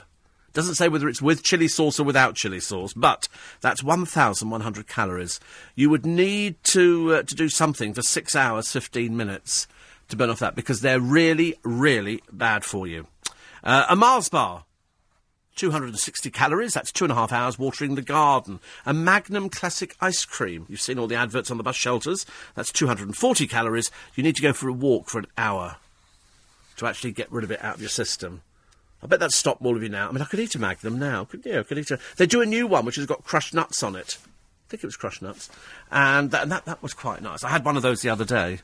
I'm not really a huge ice cream eater, really. If I do something, and I have done it in the past, I've been and bought a big block of Neapolitan, had 2 ice creams in a cone, because I like to pretend I'm an ice cream man. So I serve it through my kitchen window to myself. And so I get it out and I go, what would you like? Then I rush outside and I go, I'll have a Neapolitan, please. Then I rush back inside and make it and hand it out the window. It's a strange world I inhabit, ladies and gentlemen. That's why it's 5:30. Vallon. No, the poor definitely don't want my socks. What did somebody say to me the other day? What was that line? It was a very funny line that we used years ago. The woman comes knocking at the door. There's this big bloke answers the door, and this woman says, "We're actually collecting clothes for the starving in Africa." He says, "Believe you me," he said, "if the starving can fit into my clothes, they're not that starving."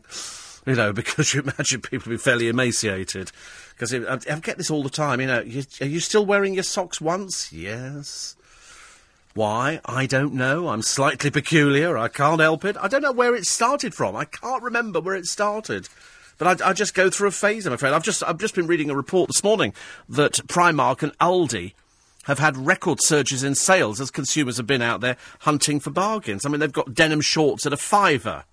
£3 crop tops for teen girls. 24% they're up, actually, at Primark. Aldi have risen by 31.1% because they do fresh coffee, they do lobster. Now, whether or not it's top-quality stuff, I don't know.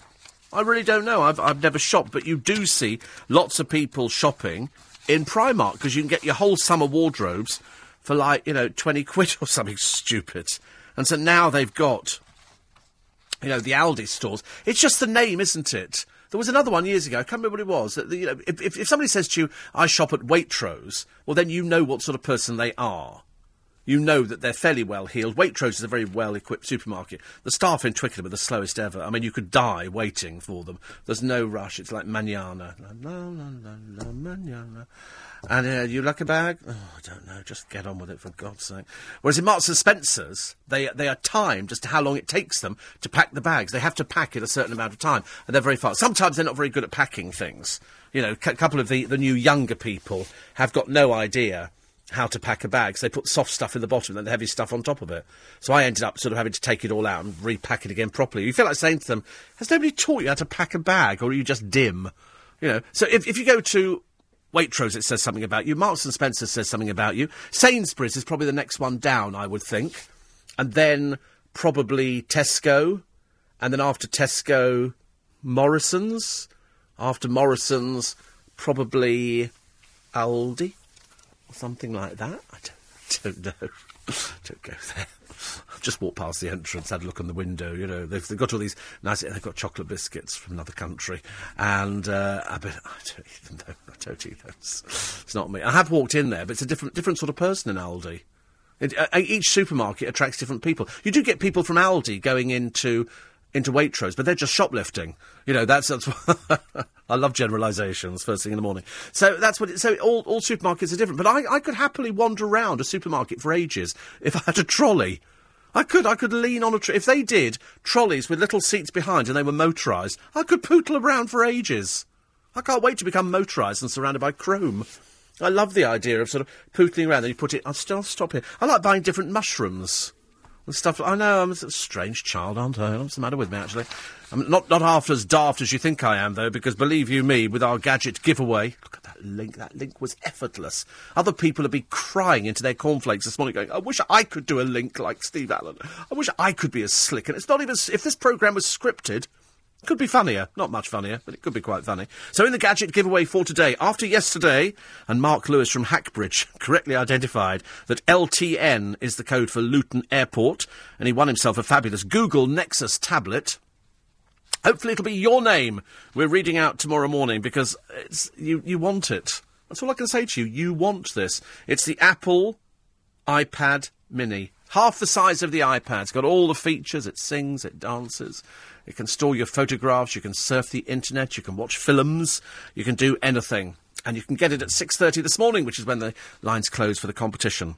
One lucky listener will win the Apple iPad Mini today. I would love it to be you. I would love it to be you, and I can read your name out, but I need to know the answer to this question. What is the 3-letter airport code that you would find on your luggage if you were flying to Stansted Airport? So what's that tag they put on there? What is the 3-letter airport code that you'd find on the luggage if you were flying to Stansted Airport? To enter, text the word gadget, G-A-D-G-E-T, followed by your answer, and send it to 84850, 84850, before 6:30 this morning. That text will cost £1.50 plus your standard network rate. If you text after the closing time, you won't be entered, but you may still be charged. We're playing across the LBC network. Full terms and conditions online at lbc.co.uk. And I shall hopefully be reading out your name tomorrow morning and the area, and people will be going, Doris has now won, or whoever it happens to be. Other stories, front page of the paper, looking swell, her royal bumpness. Duchess of Cambridge, she does look good, actually. She does look very good indeed. And the front of the Mail today, it's a criminal inquiry underway last night into claims a Liberal Democrat peer molested party activists. This is Lord Reynard, who was the party's powerful chief executive, who faces being questioned by a detective. Scotland Yard said interviews with alleged victims since the scandal broke in February justify a full probe. They said apparently up to 20 people have been interviewed by now. Here they are. This is the Panini Pavarottis, Richard and Adam Johnson. And they pitched up on Britain's Got Talent. I think they're identical twins by the look of it. Ordinary brothers, ordinary jobs, and they arrive on stage. They just come and sing. Far from being amateurs, the brothers have spent the past year performing at venues around the country and singing on P&O cruises. So they're not. They say here, how the humble singing sandwich makers on Britain's Got Talent are actually a pair of rather slick cruise ship crooners. So in other words, you go on television, you pretend, oh no, we just make sandwiches. Oh, do you? No, we're actually professional entertainers. As we said yesterday, Francine Lewis has been a professional impressionist for at least 15 years. At least 15 years. I don't know, I can't remember when Five's Company was on the television. But we used her on there, first of all, when she was doing her impressions of Anthea Turner and other people with irritating voices. A lot of you enjoyed my brief encounter thing the other day, so thank you very much indeed for that. Might repeat that at a later date. But with these boys here, they appear on cruise ships. They're not amateur entertainers, they're professional entertainers. You know, which is really, it's a bit misleading for you, the public. You go, oh, isn't that great? They just make sandwiches and then they sing like this. No, they're professional entertainers. They go on cruise ships. Makes them professionals. It's a bit cheating, isn't it? Well, I think it's cheating, I'm afraid. Actually, I've just realised this nice dress that I liked, which was worn by the Duchess of Cambridge, they reckon here it's £4,000. Well, actually, no, the dress can't be £4,000. Can dresses cost that much? But here she is. She's wearing this dress, which is from Erdem. Anybody heard of Erdem? Have you heard of Erdem? No. I don't. No, you don't look as though you're going to show. They say it's cost £1,065. Her blue Prada heels, £350, and $2,800 a diamond asprey button pendant. Well, they've got that at trade, wouldn't they? They wouldn't have paid retail for that. So there they say, not so much for a common touch, but she's the Duchess. She's married to the future king of the country. Who's written this balmy stuff? Rebecca English, the royal correspondent. Oh, get somebody who's not biased, please. The Mail is just sending out more and more biased people. We don't want that. There's one here. This is her mysterious disappearance from the screen. You'll love this story. Her mysterious disappearance from the screen has baffled viewers, colleagues, and even her own mother. But Krista Ackroyd's absence from the flagship BBC programmes has been more than filled by a few salient revelations. Not least, she earns around £225,000 a year. She's not even on air. She's believed to be the highest-paid regional news presenter. I mean, even the Prime Minister gets £150,000. She's on £225,000. Colleagues have accused the Look North co-host of behaving like the Queen and being too big for her boots. She's also got a luxury bed and breakfast in West Yorkshire and a penchant for sporty cars. Good Lord. Last night, sources at the Beeb said her vanishing act may have been the result of a suggested pay cut. Oh, in other words, she's had a queedy fit. We're going to cut your pay. Ooh, 220. That's like Carol Vorderman, isn't it? Same sort of thing. So, in other words, it's linked here. But she's presented this programme, Look North, and she stopped presenting 6 weeks ago. I don't know. They've got a new boss, haven't they, the BBC? I mean, I reckon all these people, you could get much cheaper than that. She only reads the news on a local station. 50 quid. 50 quid a pop. Do you want it or you not want it? Ooh. Do you want to do it? I'll do it. Thank you. If you don't want to do it, there's other people. Can't be that difficult to sit there and read somebody else's words on an auto cue, can it? 220. God, blimey, I'd kill for £225,000 a year. I'd kill for £25,000 a year extra. I thought I'd throw that one in quickly before people said, you're not sitting there for £25,000 a year. No, I do get a cab and sometimes a curry and, sometimes there's free food. All the free food, though, that crops up in the building is when I've gone home. There was something sent up with the boss the other day. There's so-and-so food. And I'm thinking, well, how long is it going to take me to get back to the studio? To try and get the free food. I never get that at all. I mean, I really don't. I'm terrible. Well, perhaps I should have a word with them and say, well, could you leave a little bit in my pigeonhole? It's very good. I must tell you that a friend of mine has just joined the army. Duncan was talking about 16-year-olds joining. My friend Frankie's 19. And he's learning how to repair tanks. He's decided this is the career for him. And it was interesting hearing Duncan saying, I wonder how many survive. Well, he said on his particular group of people who went in at the same time as him, and bearing in mind they've been through their medicals, they've been through all sorts of things. First of all, it wasn't so good, the medical, now it's much better. But he's going in to learn how to repair tanks. He said they've lost loads of people on his. People who quite clearly don't understand what discipline is and don't fit into the regime. So it's like an induction course. It's up to the army to find out if they like you or the forces or whatever it is. And they appear to like him. But he's got a notice board in his room and he hasn't got anything on it.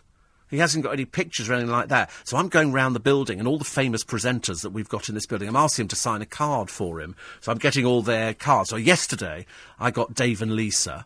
And they did it, I think she put on it, Frankie stays safe. So it's going to really impress all his friends in the army when he's going to get all these photo cards from all these famous people. I shall get Toby Anstice later on, tomorrow, I think. And I'm getting, who else am I getting? I think Emma Bunton I'm getting, and Jamie as well. It's quite exciting. So he's going to have all these pictures arriving, and all the people going, how do you know these people? Going, oh, I just know them. I'm hoping he's going to fib. I'm hoping he's going to fib to people. But there you go. There you go. That's one of those things. It's nice to do, isn't it? It's like people write in. We don't have photo cards anymore at LBC, but you can download any of the pictures that are on the LBC website, which is, but they're good. I mean, it's just the same. They look exactly the same when you download them. And there's also the good ones of me from Christmas, of 2 years ago, taken up at Angels, all the Christmas ones. Even I laugh at them. They're so good. 5:45. News headlines with Dan Whitehead. Review into the cost of London... Conversation with Steve Allen. I can't believe that Dan Whitehead, I just told him something in confidence, he's just tweeted it. He's tweeted my socks. He says, away from news, current on-air presenter at Steve Allen Show has admitted never wearing socks twice and spends £48 a month, £576 a year. I cannot believe it. But like asking him how much he spends on chocolate, judging by his ever-burgeoning waistline. I mean, just how personal. Can't believe it. 84850, steve@lbc.co.uk. And another one here. Kenny says Steve Allen Show has a go at Jan Moir, that's Jan Moir, for slagging at Katherine Jenkins, who raised money for charity, and then proceeds to slag off Amy Childs, who did the same. No, I didn't. I think you're quite clearly either not listening properly or you're too stupid.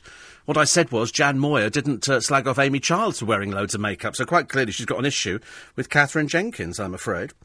Neil says teeth in, always a bonus. I was saying yesterday, the sunshine makes me smile. And I'm not even a sunshine person. You know me, I hate everything, I'm afraid. I hate everything. Yes, it was Ashley who says, I thought you weren't keen on hot weather. I'm not keen on anything. I'm not keen on cold weather, hot weather, anything at all. There's no pleasing me. I walked out the building yesterday, and I thought, oh, hot weather again. I mean, it's nice to see it, because I want my plants to grow. I don't want them to die off in any frost or anything like that. Peter Friend says, no more talking about teeth. I was just plucking up courage for a dental appointment.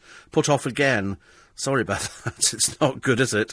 And Rob Dudley says, at Steve Allen Show, ditto, the sunshine never fails to put a smile on my face either. I don't know why, because it doesn't come from Dudley in the West Midlands. I've just sort of decided to throw that in. 84850. And one here says, who on earth is your dentist? I haven't been for years because it's so expensive. My one's really good. My one's really, really good. I think he's very reasonable. Even his assistant thinks he's too reasonable. Way too reasonable. And one here from a lady who says, I just want to thank you for helping me. I lost my husband to cancer 6 years ago. Oh, God, you're still listening to the programme. You see? We put a smile on your face. It's good. It's good. Another one here. Oh, Charlie Girling. Because she did the recording yesterday. She had best ever in conversation with recording at Steve Allen Show, chatting to at Russell Tovey, whilst Rocky the Bulldog snores away in his lap. He's got this little bulldog, and it's a puppy. And it had to go to the dentist yesterday. Not the dentist, had to go to the vets. And it was so sweet, because it fell asleep on his lap. It was snoring away. It was so lovely. It was absolutely lovely. And we all sat there, and he said, oh, should I put him down? But no, listen, we don't mind. We don't mind. Just let him snore away. So all the way through the in-conversation, you'll hear this dog going. That's so funny. So just in case you listen in and think that there's something the matter with your hearing, you'll know that's what it is, and that'll be on Sunday. And I think it's going to be Andy Hamilton as well. The writer, comedian, he'll be in as well. I'm fascinated by this story, I don't know if you are as well, about the con man called James McCormick, who's 57, who made £50 million through selling fake bomb detectors. He sold them around the world to superpowers and everybody else. The majority of these fake detectors were sold to Iraq, where they're used at virtually every checkpoint. They're still in use today. You know what they are? They're things for detecting golf balls that they've had adapted. They come with a little card reader with these plastic cards for detecting also. They're totally ineffectual. They're fake. He's made £50 million. They fooled the military. I mean, it doesn't work. How on earth can you... They can't be that dumb, the military, can they? I suppose they are. But they're still in use today. 6,000 have been bought by the government in Baghdad and Basra. They've bought 6,000 of these and put them on all the checkpoints. And the idea is that you aim this... It's for golf ball detection. It finds golf balls. And he's adapted them.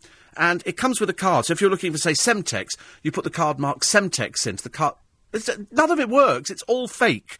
The whole thing from top to bottom. The cards have got no technology in at all. It's fake. He's made £50 million. He lives in a Bath home worth £5 million. He's a fraudster. He went on a sales trip to Africa and they bought 1,000. They're worthless pieces of rubbish. They find golf balls. You're not going to go to Afghanistan and go, we're looking for golf balls. He's made £50 million. Risked thousands of lives. I mean, surely the army tests these things, don't they? If you take something in there and say, this is a tank. I know it's made of cardboard, but we thought it would be cheaper to produce. Because you know that there was a magician, don't you, in the war? I think there's a book about it. And what he did, to fool the Germans, we made fake tanks out of cardboard, painted up. And so if you put them all up, it looked like we had a whole army of tanks, but they were just fake. So from the air, they looked like tanks, but they weren't. I mean, you could do anything. It's a bit like trompe-l'oeil. You know, when you see trompe-l'oeil, that's where they paint on a wall and it makes it look as though it's brick and it's falling apart. That's trompe-l'oeil. It's a similar kind of thing. Vincent Graff is in the paper. He's a midget. Vincent Graff. I know that because he goes back many, many years with LBC, but he writes for the Mail today. And after the picture of Daniel Radcliffe the other day with a fairly tall woman, Daniel is 5'5". OK, but then Amy Childs is 5'5" as well, so 5'5" doesn't mean anything. And by the time, you know, somebody's put heels on, you're up to 5'8", so that's normal. In Daniel Radcliffe's case, he's probably got heels with an inch on, like most men. I mean, at the moment, I think the heel on my shoe is, well, all right, so 6 inches, but that's different for me, you know. I quite like wearing women's clothing, and it's up to me what I wear in the studio in the morning. It's my studio, my show. So probably mine are about an inch, but that doesn't make any difference to me. I always thought I was 6 foot, but I'm not. I'm 5'10", 1.8 metres. And so What Vincent has said to Daniel is, says, chin up. He says people like little people. Well, I totally agree. When I say little people, I don't want a Polly Pocket or, somebody who's singing with Snow White Hi-O or something like that. I'm looking for somebody who's sort of reasonable height. I think 5'5" is great. I never even thought when I met Daniel Radcliffe that he was 5'5". He doesn't look. I've got a friend who works on another radio station here, and he's kind of borderline pantomime, singing Hi-Ho, and he's okay. He's okay. So, in fact, strange enough, Vincent Graff is 5'2 3/4. That really is singing Hi-Ho, isn't it? That's teeny tiny. But there's nothing the matter with that at all. I don't think there's anything the matter with being short. I think short is great. I'd rather be short than tall. Quite like to be thin. I really would quite like to be. I think thin is great. I think thin is absolutely fantastic. There's a piece in the paper today. If you're one of those who's a little bit fussy about their food, Don't listen to this piece, because they're talking about Battery Hen Britain. Sorry, it's nothing to do with food at all, actually. I was thinking about battery hens, because I was thinking the other day that we still have battery hens in this country, because the one food that we like to eat is cheap chicken, and we want cheap eggs, and so battery hens are still in existence. Even those that say free range, farm fresh, countrywide and all this kind of stuff, they're not. They're battery hens, for want of a better description. The fact they're not actually in a cage is neither here nor there. They're still battery hens. What the farmers do is they stick them all in a barn, leave them there for a week, with all the doors shut, and then at the end of the week they open them up. But chickens are a bit funny. They're frightened to go outside. If they've not seen anywhere, they only know the comfort of the barn, so they never venture outside. But the fact that they can go outside means that the farmer is then entitled to charge more for the eggs and call them farm fresh. Orchard savouries and stuff like that. Very interesting. They're doing a piece on... this looks lovely. A turkey and spring vegetable risotto. Sounds delicious, doesn't it? Smoked trout fish cakes. I can't bear trout. Sweet and sour chicken skewers. And how about this one? A courgette cake with cream cheese and orange icing. I had for the first time 2 weeks ago goat's cheese. I've never eaten goat's cheese. Bit of a heathen, I'm afraid. And it came... I didn't know I was getting goat's cheese. I'd ordered a starter which said beetroot. And I like a bit of cooked beetroot. And it came with this one. I thought, what the dickens is that? But being a brave soul and not being the kind of person to turn their nose up, I thought I would risk having the goat's cheese. And I loved it. In fact, it's making my mouth water now. So much so that I went out the other day and I bought some goat's cheese. And I've not touched it because I don't know what I put it on. Do I put it on crackers or something like that? Put it on cream? You can have it... Oh, right, I could put it on cream crackers and biscuits and stuff like that.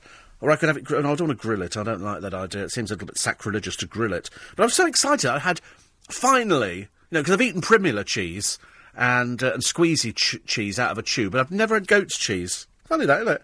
The things that you sort of kind of get down... What? What's the matter? Squeezy cheese out of a tube. Primula cheese. You've never had Primula cheese? God, that's my favourite. You get a Ritz cracker, you go like that, and then you put another Ritz cracker on the top. That's squeezy cheese. Oh, dear. That's like eating Dairy Lee. I love stuff like that. It's really bad for you. It's really bad. But, I mean, I don't really care. I don't really care at all, I'm afraid. I just sort of like squeezy cheese. And it's so much easier to actually put on biscuits. So you get a little Ritz cracker, or fairly like the Tuck crackers. The Tuck cracker, they're really nice. And especially the Tuck crackers with the cream cheese in the middle already. Could eat a packet of those. But, of course, when my teeth fell out the other day, I had a craving for a pickled onion. But it was a bit pointless because I couldn't eat the blooming thing. So now that the teeth are back in, temporarily while we're having the new ones made, I might actually go back onto pickled onions a bit later on. Yeah, all right, so I think I was quite accurate about the waist. I don't exactly think we're anorexic, are we? I can't believe he put the belt on the back of my socks. Ridiculous. I think that's a court case, if nothing else. Let's have a word with my lawyer today. Other stories in the paper today. Trying to find something interesting. Oh, guess what? Britain's favourite car. What do you think Britain's favourite car is? I'll tell you, I'll save it because you'll never guess in a million years. It's one of those joke cars. You know, people make jokes about, cars when years ago it was a joke about what's the time when two Fords pass one another, tin past tin, and stuff like that. But now it's even worse because your favourite car is something that up until only a short while ago, well, yesterday in my case, was a joke. So I'll tell you what it is after the news, coming up with Dan Whitehead on LBC 97.3. And just after the news as well, apart from telling you which is your favourite car in this country at the moment, I'll be telling you what Nick Ferrari's doing on his programme, and if you've just woken up, your chance to win on the gadget giveaway, because today it's the Apple iPad Mini. I cannot sell it any better than saying it's the gadget that will make you the envy of friends and neighbours everywhere. Fat people will be falling over themselves to get hold of your Apple iPad Mini. Some thin people as well, but mainly fat people. They can pop it in their pocket and makes them look even bigger. It's marvellous stuff. News at 6 next, LBC 97.3. Station with Steve Allen. Morning, 5 minutes past 6. So what is your favourite car, Britain's favourite car? I'll tell you, the list of 10 is as follows. 10, the Mercedes E-Class. I think that's quite nice. Number 8, the Land Rover Discovery. 7, the Alfa Romeo Giulietta. There you go, Giulietta. Number 6, the Skoda Octavia. 5, Mazda CX-5. 4, the Renault Scenic. 3, Jaguar XF. And the top 2, wait for this one. At number 2, the Skoda Superb. And number 1, the Skoda Yeti. The Skoda Yeti. Because they found some fingers, haven't they, in a jungle somewhere, and they're going, is it a Yeti? No, it's not. OK? It'll be the fingers of a sloth or something like that. Whatever it is, it's not a Yeti. They don't exist, OK? Let's not be stupid about it. I wish people would grow up. They go, oh, the abominable snowman. No, he doesn't. No, he doesn't. It's like, is there life on other planets? No, there isn't. No matter how far you go out there is no life on other planets. Because if you subscribe to the fact that the good Lord made heaven and earth in 7 days, he never mentioned anywhere in the Bible, by the way, there's another planet out there with another load of people on it. 2 Garden of Edens? I don't think so. Want to buy a house for £1? Got a house for you for today for a pound? OK, you want to go for it? Got to do it quickly, though. This is in Stoke-on-Trent. I know, I don't want to live there either, but they've got 600 of the blooming places for £1 each, and they'll actually give you £30,000 by way of a loan for you to renovate the property as well. So for £30,000 and £1, you get your own house, but it's Stoke-on-Trent. I can't help feeling, it's nice, Stoke-on-Trent's not a bad place. I just want to live there for £1. So you're living in a street with another load of poor people. Not exactly going to be good for morale, is it? But I did like the story of Bronwyn Hickmott. Bronwyn Hickmott is in the papers today because Bronwyn Hickmott had something in her garden that turned out to be really quite nice. It's a piece of granite. And she found it in her garden. I mean, she knew it was always there, but she didn't really know what it was. And it's become a bit of a treasure. It's 8 foot by 4 foot. It's a semicircular slab, and they were hoping, because it did grace the entrance of a Buddhist temple. So it's got all carvings on it. And they were hoping for £30,000. 30,000. I couldn't believe it. £30,000. But anyway, it's turned out that this graced a Buddhist temple in Sri Lanka between 400 BC to 1000 AD. It was sold yesterday at auction. They wanted 30,000. They got 550,000 because of its religious connection. Isn't that amazing? It starts scouting around the garden. I've had my Auntie Enid on her hands and knees over the last couple of days, scouting around to see if there's anything hidden under any of the flower beds. Can you imagine 550? How it ever ends up here, I've got no idea. How it ends up here, but lovely. So, a nice surprise there. They bought the house from a tea planter from Exeter in Devon in the 1950s. There's a nice windfall, isn't it? By the way, we've just sold this piece of concrete for £550,000, bought by an anonymous buyer. Which somebody above by me for an anonymous buyer. Useful, £550,000. Anyway, yesterday, Mark Lewis from Hackbridge identified LTN as the code for Luton Airport and got himself the Google Nexus tablet. Today, your chance to win the Apple iPad Mini. It's lovely. It's like the Google Nexus tablet, only smaller. It's like the iPad, only half the size. It's got better resolution. It's just gorgeous. If ever you could describe a piece of equipment as gorgeous, this would be it. Your chance to get it this morning, but you need to tell me what is the 3-letter airport code that you would find on your luggage if you were flying to Stansted Airport. So what's the 3-letter airport code that you would find on your luggage if you were flying to Stansted Airport? To enter, text the word gadget, followed by your answer, and send it to 84850. You must put the word gadget on there. So gadget, then your answer, and send it to 84850. Text costs £1.50 plus your standard network rate. If you text after the closing time, you won't be entered, but you may still be charged. We're playing across the LBC network. Full terms and conditions online at lbc.co.uk. Good luck, because it's what I call a nice prize. They're all nice prizes, but that's a really good one as well. The Apple iPad Mini. Give it a go. I shop at Waitrose, says Jackie, because I only buy what I need. The basic range is good. The bread is actually cheaper in Waitrose than Sainsbury's or Tesco. In cheaper stores, you fill the trolley with items you don't need and end up throwing them away. Well, they all say, do not go shopping if you're hungry, because you... Oh, blimey, sorry, my newspaper's fallen apart. Because you don't... You go around the supermarket and you buy all the wrong stuff, because you're hungry. So you're supposed to go round when you're fairly full. Trevor in Kingston says, my mum splits her weekly shop between Waitrose and Lidl. That's good. Francine was on this morning on Monday and told Phil and Holly, says Debbie, that the producer of the show approached her to go on. What's going on? Oh, I can tell you a story about Britain's Got Talent. I can't tell you at the moment because it's not occurred. But it will be occurring, and it turns out there's more shenanigans going on behind the scene. They do approach people. They do approach people to go on the programme. Because Francine Lewis, as we said on the programme yesterday, and I said it is, she's been around for donkey. She was appearing on Channel 4 on television up until last year. So that's what it is. So don't ever... It's a thin act. She spent most of her time not working and doing out nightclubs and parties and just doing a couple of impressions, a bit like this programme, I suppose, except I don't do the parties. Yes, JLS have their own brand of condoms. We were talking about the merchandising of JLS as they've announced today, front page of The Sun, that they're splitting. It shows how I thought there was loads of news stories about JLS splitting, apparently, is earth-shattering news. And yet it's been rumoured for weeks and months, I think. People were talking about it. So they've got their own range of condoms, their own range of dolls, which I think they did on Chatty Man. On Chatty Man. I'm pretty certain it was Chatty Man.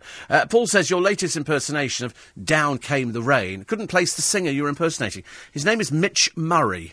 Mitch Murray had Down Came the Rain. And that's exactly how he sounded. I'm quite accurate on that one. He said it sounded a little bit like Tommy Steele or Anthony Newley. No, Anthony Newley was half a pound of tuppenny rice, half a pound of treacle. That's the way the money goes. Pop goes the weasel. And which was done all sort of jazzed up and a bit funky, which was great. No, it was the other one who did Mitch Murray, who did Down Came the Rain. He wrote it as well. He does a scriptwriter, I think. He lives on the Isle of Wight, Isle of Man. He says, for those under 39... like you, one of Joan Collins' husband, the man who puts Pop Goes the Weasel and Strawberry Fair, yes, into the charts. Very unique singing style, if you recall. Bit disappointed with your rendition of Chitty Chitty Bang Bang, he said. Too many bang bangs, not enough chitties. And you sounded nothing like Sally Ann Howes. Oh, I don't know. I could do Hushabye Mountain if it helps. On my visit down south to see what the Magic Circle, I was not asked for my passport at the North-South divide. I didn't need my Cockney phrasebook once either. I did wonder, had you arranged for diplomatic immunity for myself and the two ladies from Newcastle? By the way, JLS had dolls, they plugged, mentioned them, on the Alan Carr show. Yes, now we know. Now we know. They did, you're absolutely right. One here. And Sarah Palin was being interviewed at the weekend, says Richard, on one of the US news networks, when she seriously suggested that the Czech Republic should be invaded. When questioned, she said, well, it's an Arabian state like Iran, and those two Boston bombers came from there.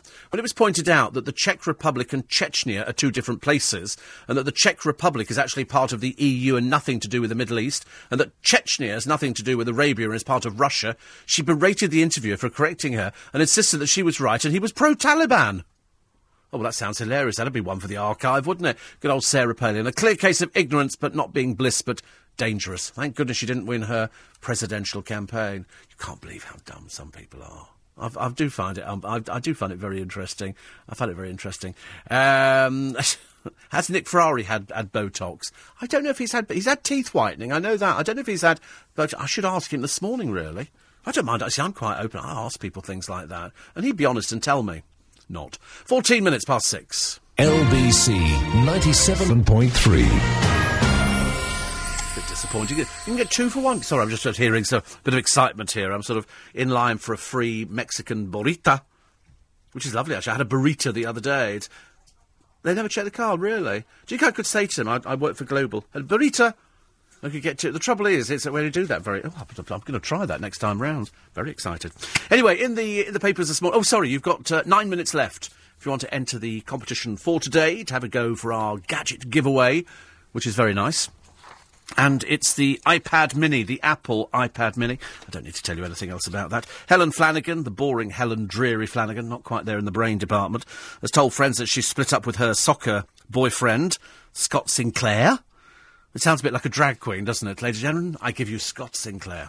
But he's a footballer, and she spent a lot of time in London. I don't know why. I mean, she was particularly stupid on Celebrity Juice the other week. Anyway, she recently went on holiday to Dubai. Everybody goes to Dubai. Is there something about Dubai that I'm missing here? It is the most boring place to go to. It's a giant building site with artificial sand and everything else, and I don't know why people go there. Is it flash the cash kind of play? Because, half the cast of The Only Way Is Essex go there. I don't want to go anywhere where they go. And anywhere that Helen Flanagan goes, I'm definitely out of there straight away. I only want to go to classy places, and I'm afraid Helen Flanagan and class do not go together. But she's offered hope for Scott. She said she was determined to give up smoking. She was determined to give up smoking, so then he can kiss her properly. Oh, dear, she smokes as well. Oh, dear. Not very nice kissing an old ashtray, is it? Here in the paper today... Gosh, where is Britain's antisocial capital? Don't like to tell you this, Paul. It's Manchesterford, I'm afraid. 630 incidents a day, but in Scilly, in the Isles of Scilly, 10 a year. That's the place to go to, isn't it? The Isles of Scilly. 630 incidents a day in Manchester. Blackpool is quite close behind, as is Westminster. Westminster, you know why? Lots and lots of tourists, lots and lots of rogue traders round there. Newcastle and Burnley, the best. The Isles of Scilly. Rutland, wait for this one, Wokingham. Wokingham apparently is very good. Harborough and Oxfordshire. Or Oxfordshire. That's nice, isn't it? So there you go. It might be one of your areas where you should be fairly happy. 84850 steve@lbc.co.uk. Another one here very quickly. This is from Wendy. She says, I agree with you. Goat cheese is delicious. Sometimes a bit hard to find in Florida. Not very up-to-date in some of the more refined tastes of the world. We'll just serve it as a snack with your favourite crackers and some almonds plus some Chardonnay.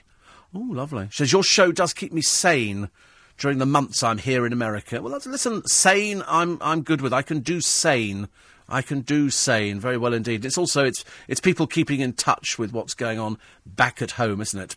Back at home. Weather for today, see if it's changed very quickly. No, still cloudy, sunshine at times. Warm again this afternoon, so it's jacket off. 18 degrees, currently 10, but it will rise, so fear not. My cat Jeeves was asleep, says Julie, when you played the Blackbird song. Then you started singing Chitty Chitty Bang Bang, and that was it. Ears pinned back, jumps off the end of the bed, runs down the stairs and straight out of the cat flap. Such is the effect, ladies and gentlemen, I have on animals. I think Steve Allen singing, not particularly brilliant, I'm afraid. Not particularly good. So, Francine Lewis and all the other people who appear on these Britain's Got Talent shows, they can't find people. But I've got a story about Britain's Got Talent. It's going to blow the socks off you. Blow the socks off you. And like you, Steve, I wear new socks every day. I've been doing it for years. Socks feel much better when they're new. Not quite sure, but you're not alone. Thank you, P, on that one. I don't know why I do it. There's no logical reason why I change socks every day. I really don't know. I can't remember where it began, I'm afraid. Earbite boxer Mike Tyson has shrugged off Luis Suarez's chomp on a rival's arm, saying he bit someone, it happens. Yeah, I'm not really sure I can go along with that one at all. More on these golf gadgets sold as explosive detectors to Iraq.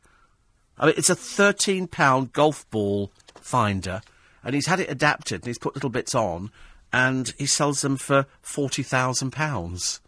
I mean, do you not think anybody in the Iraq army thought to actually open them up and have a look and see what was inside and how it was detecting whether somebody... So they've been using them at all the border patrols, aiming a golf ball finder at somebody. There's probably tons of bombs been taken in there. Tons of bombs.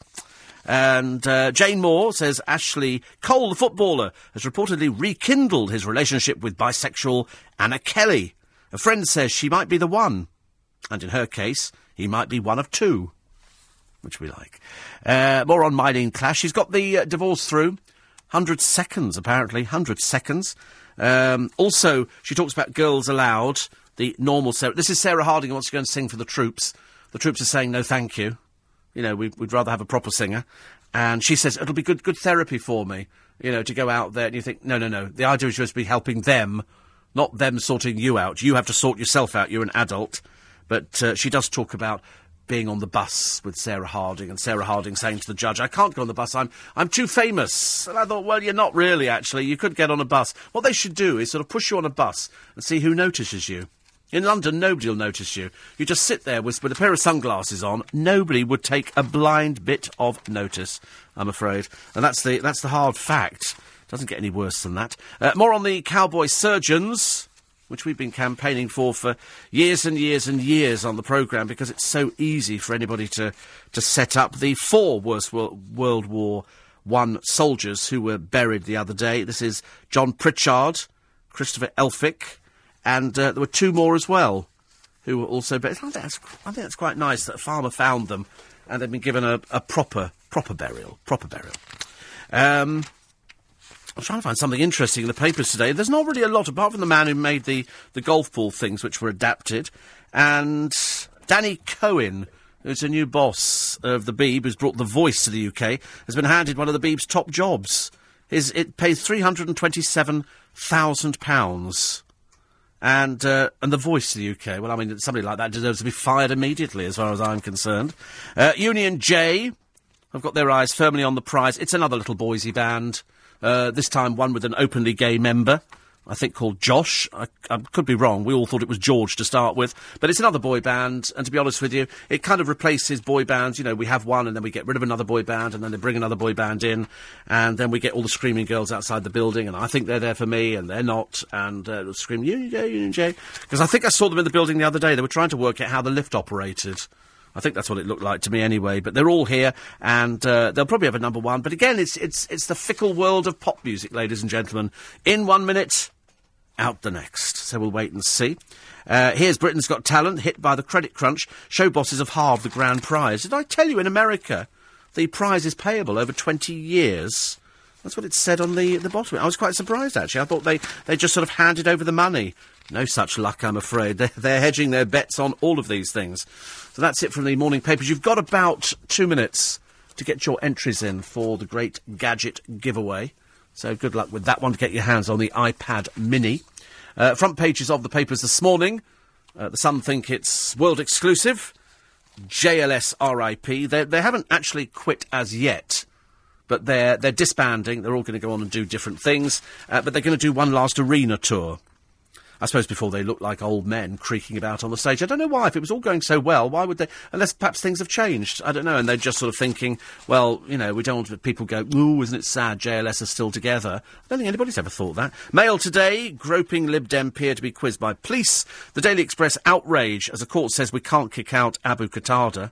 I can't get my head around that one either, but I'm sure that Nick Ferrari will be chatting about that today. And millions of workers facing a poverty-stricken retirement, with pension payouts being slashed while the cost is escalating. The Daily Star, the stunning revelation that the Michael Jackson who appeared with Dermot O'Dreary to publicise the O2 shows was in fact an impersonator and was not Michael Jackson. Well, the fans were really fooled because I thought he looked absolutely brilliant.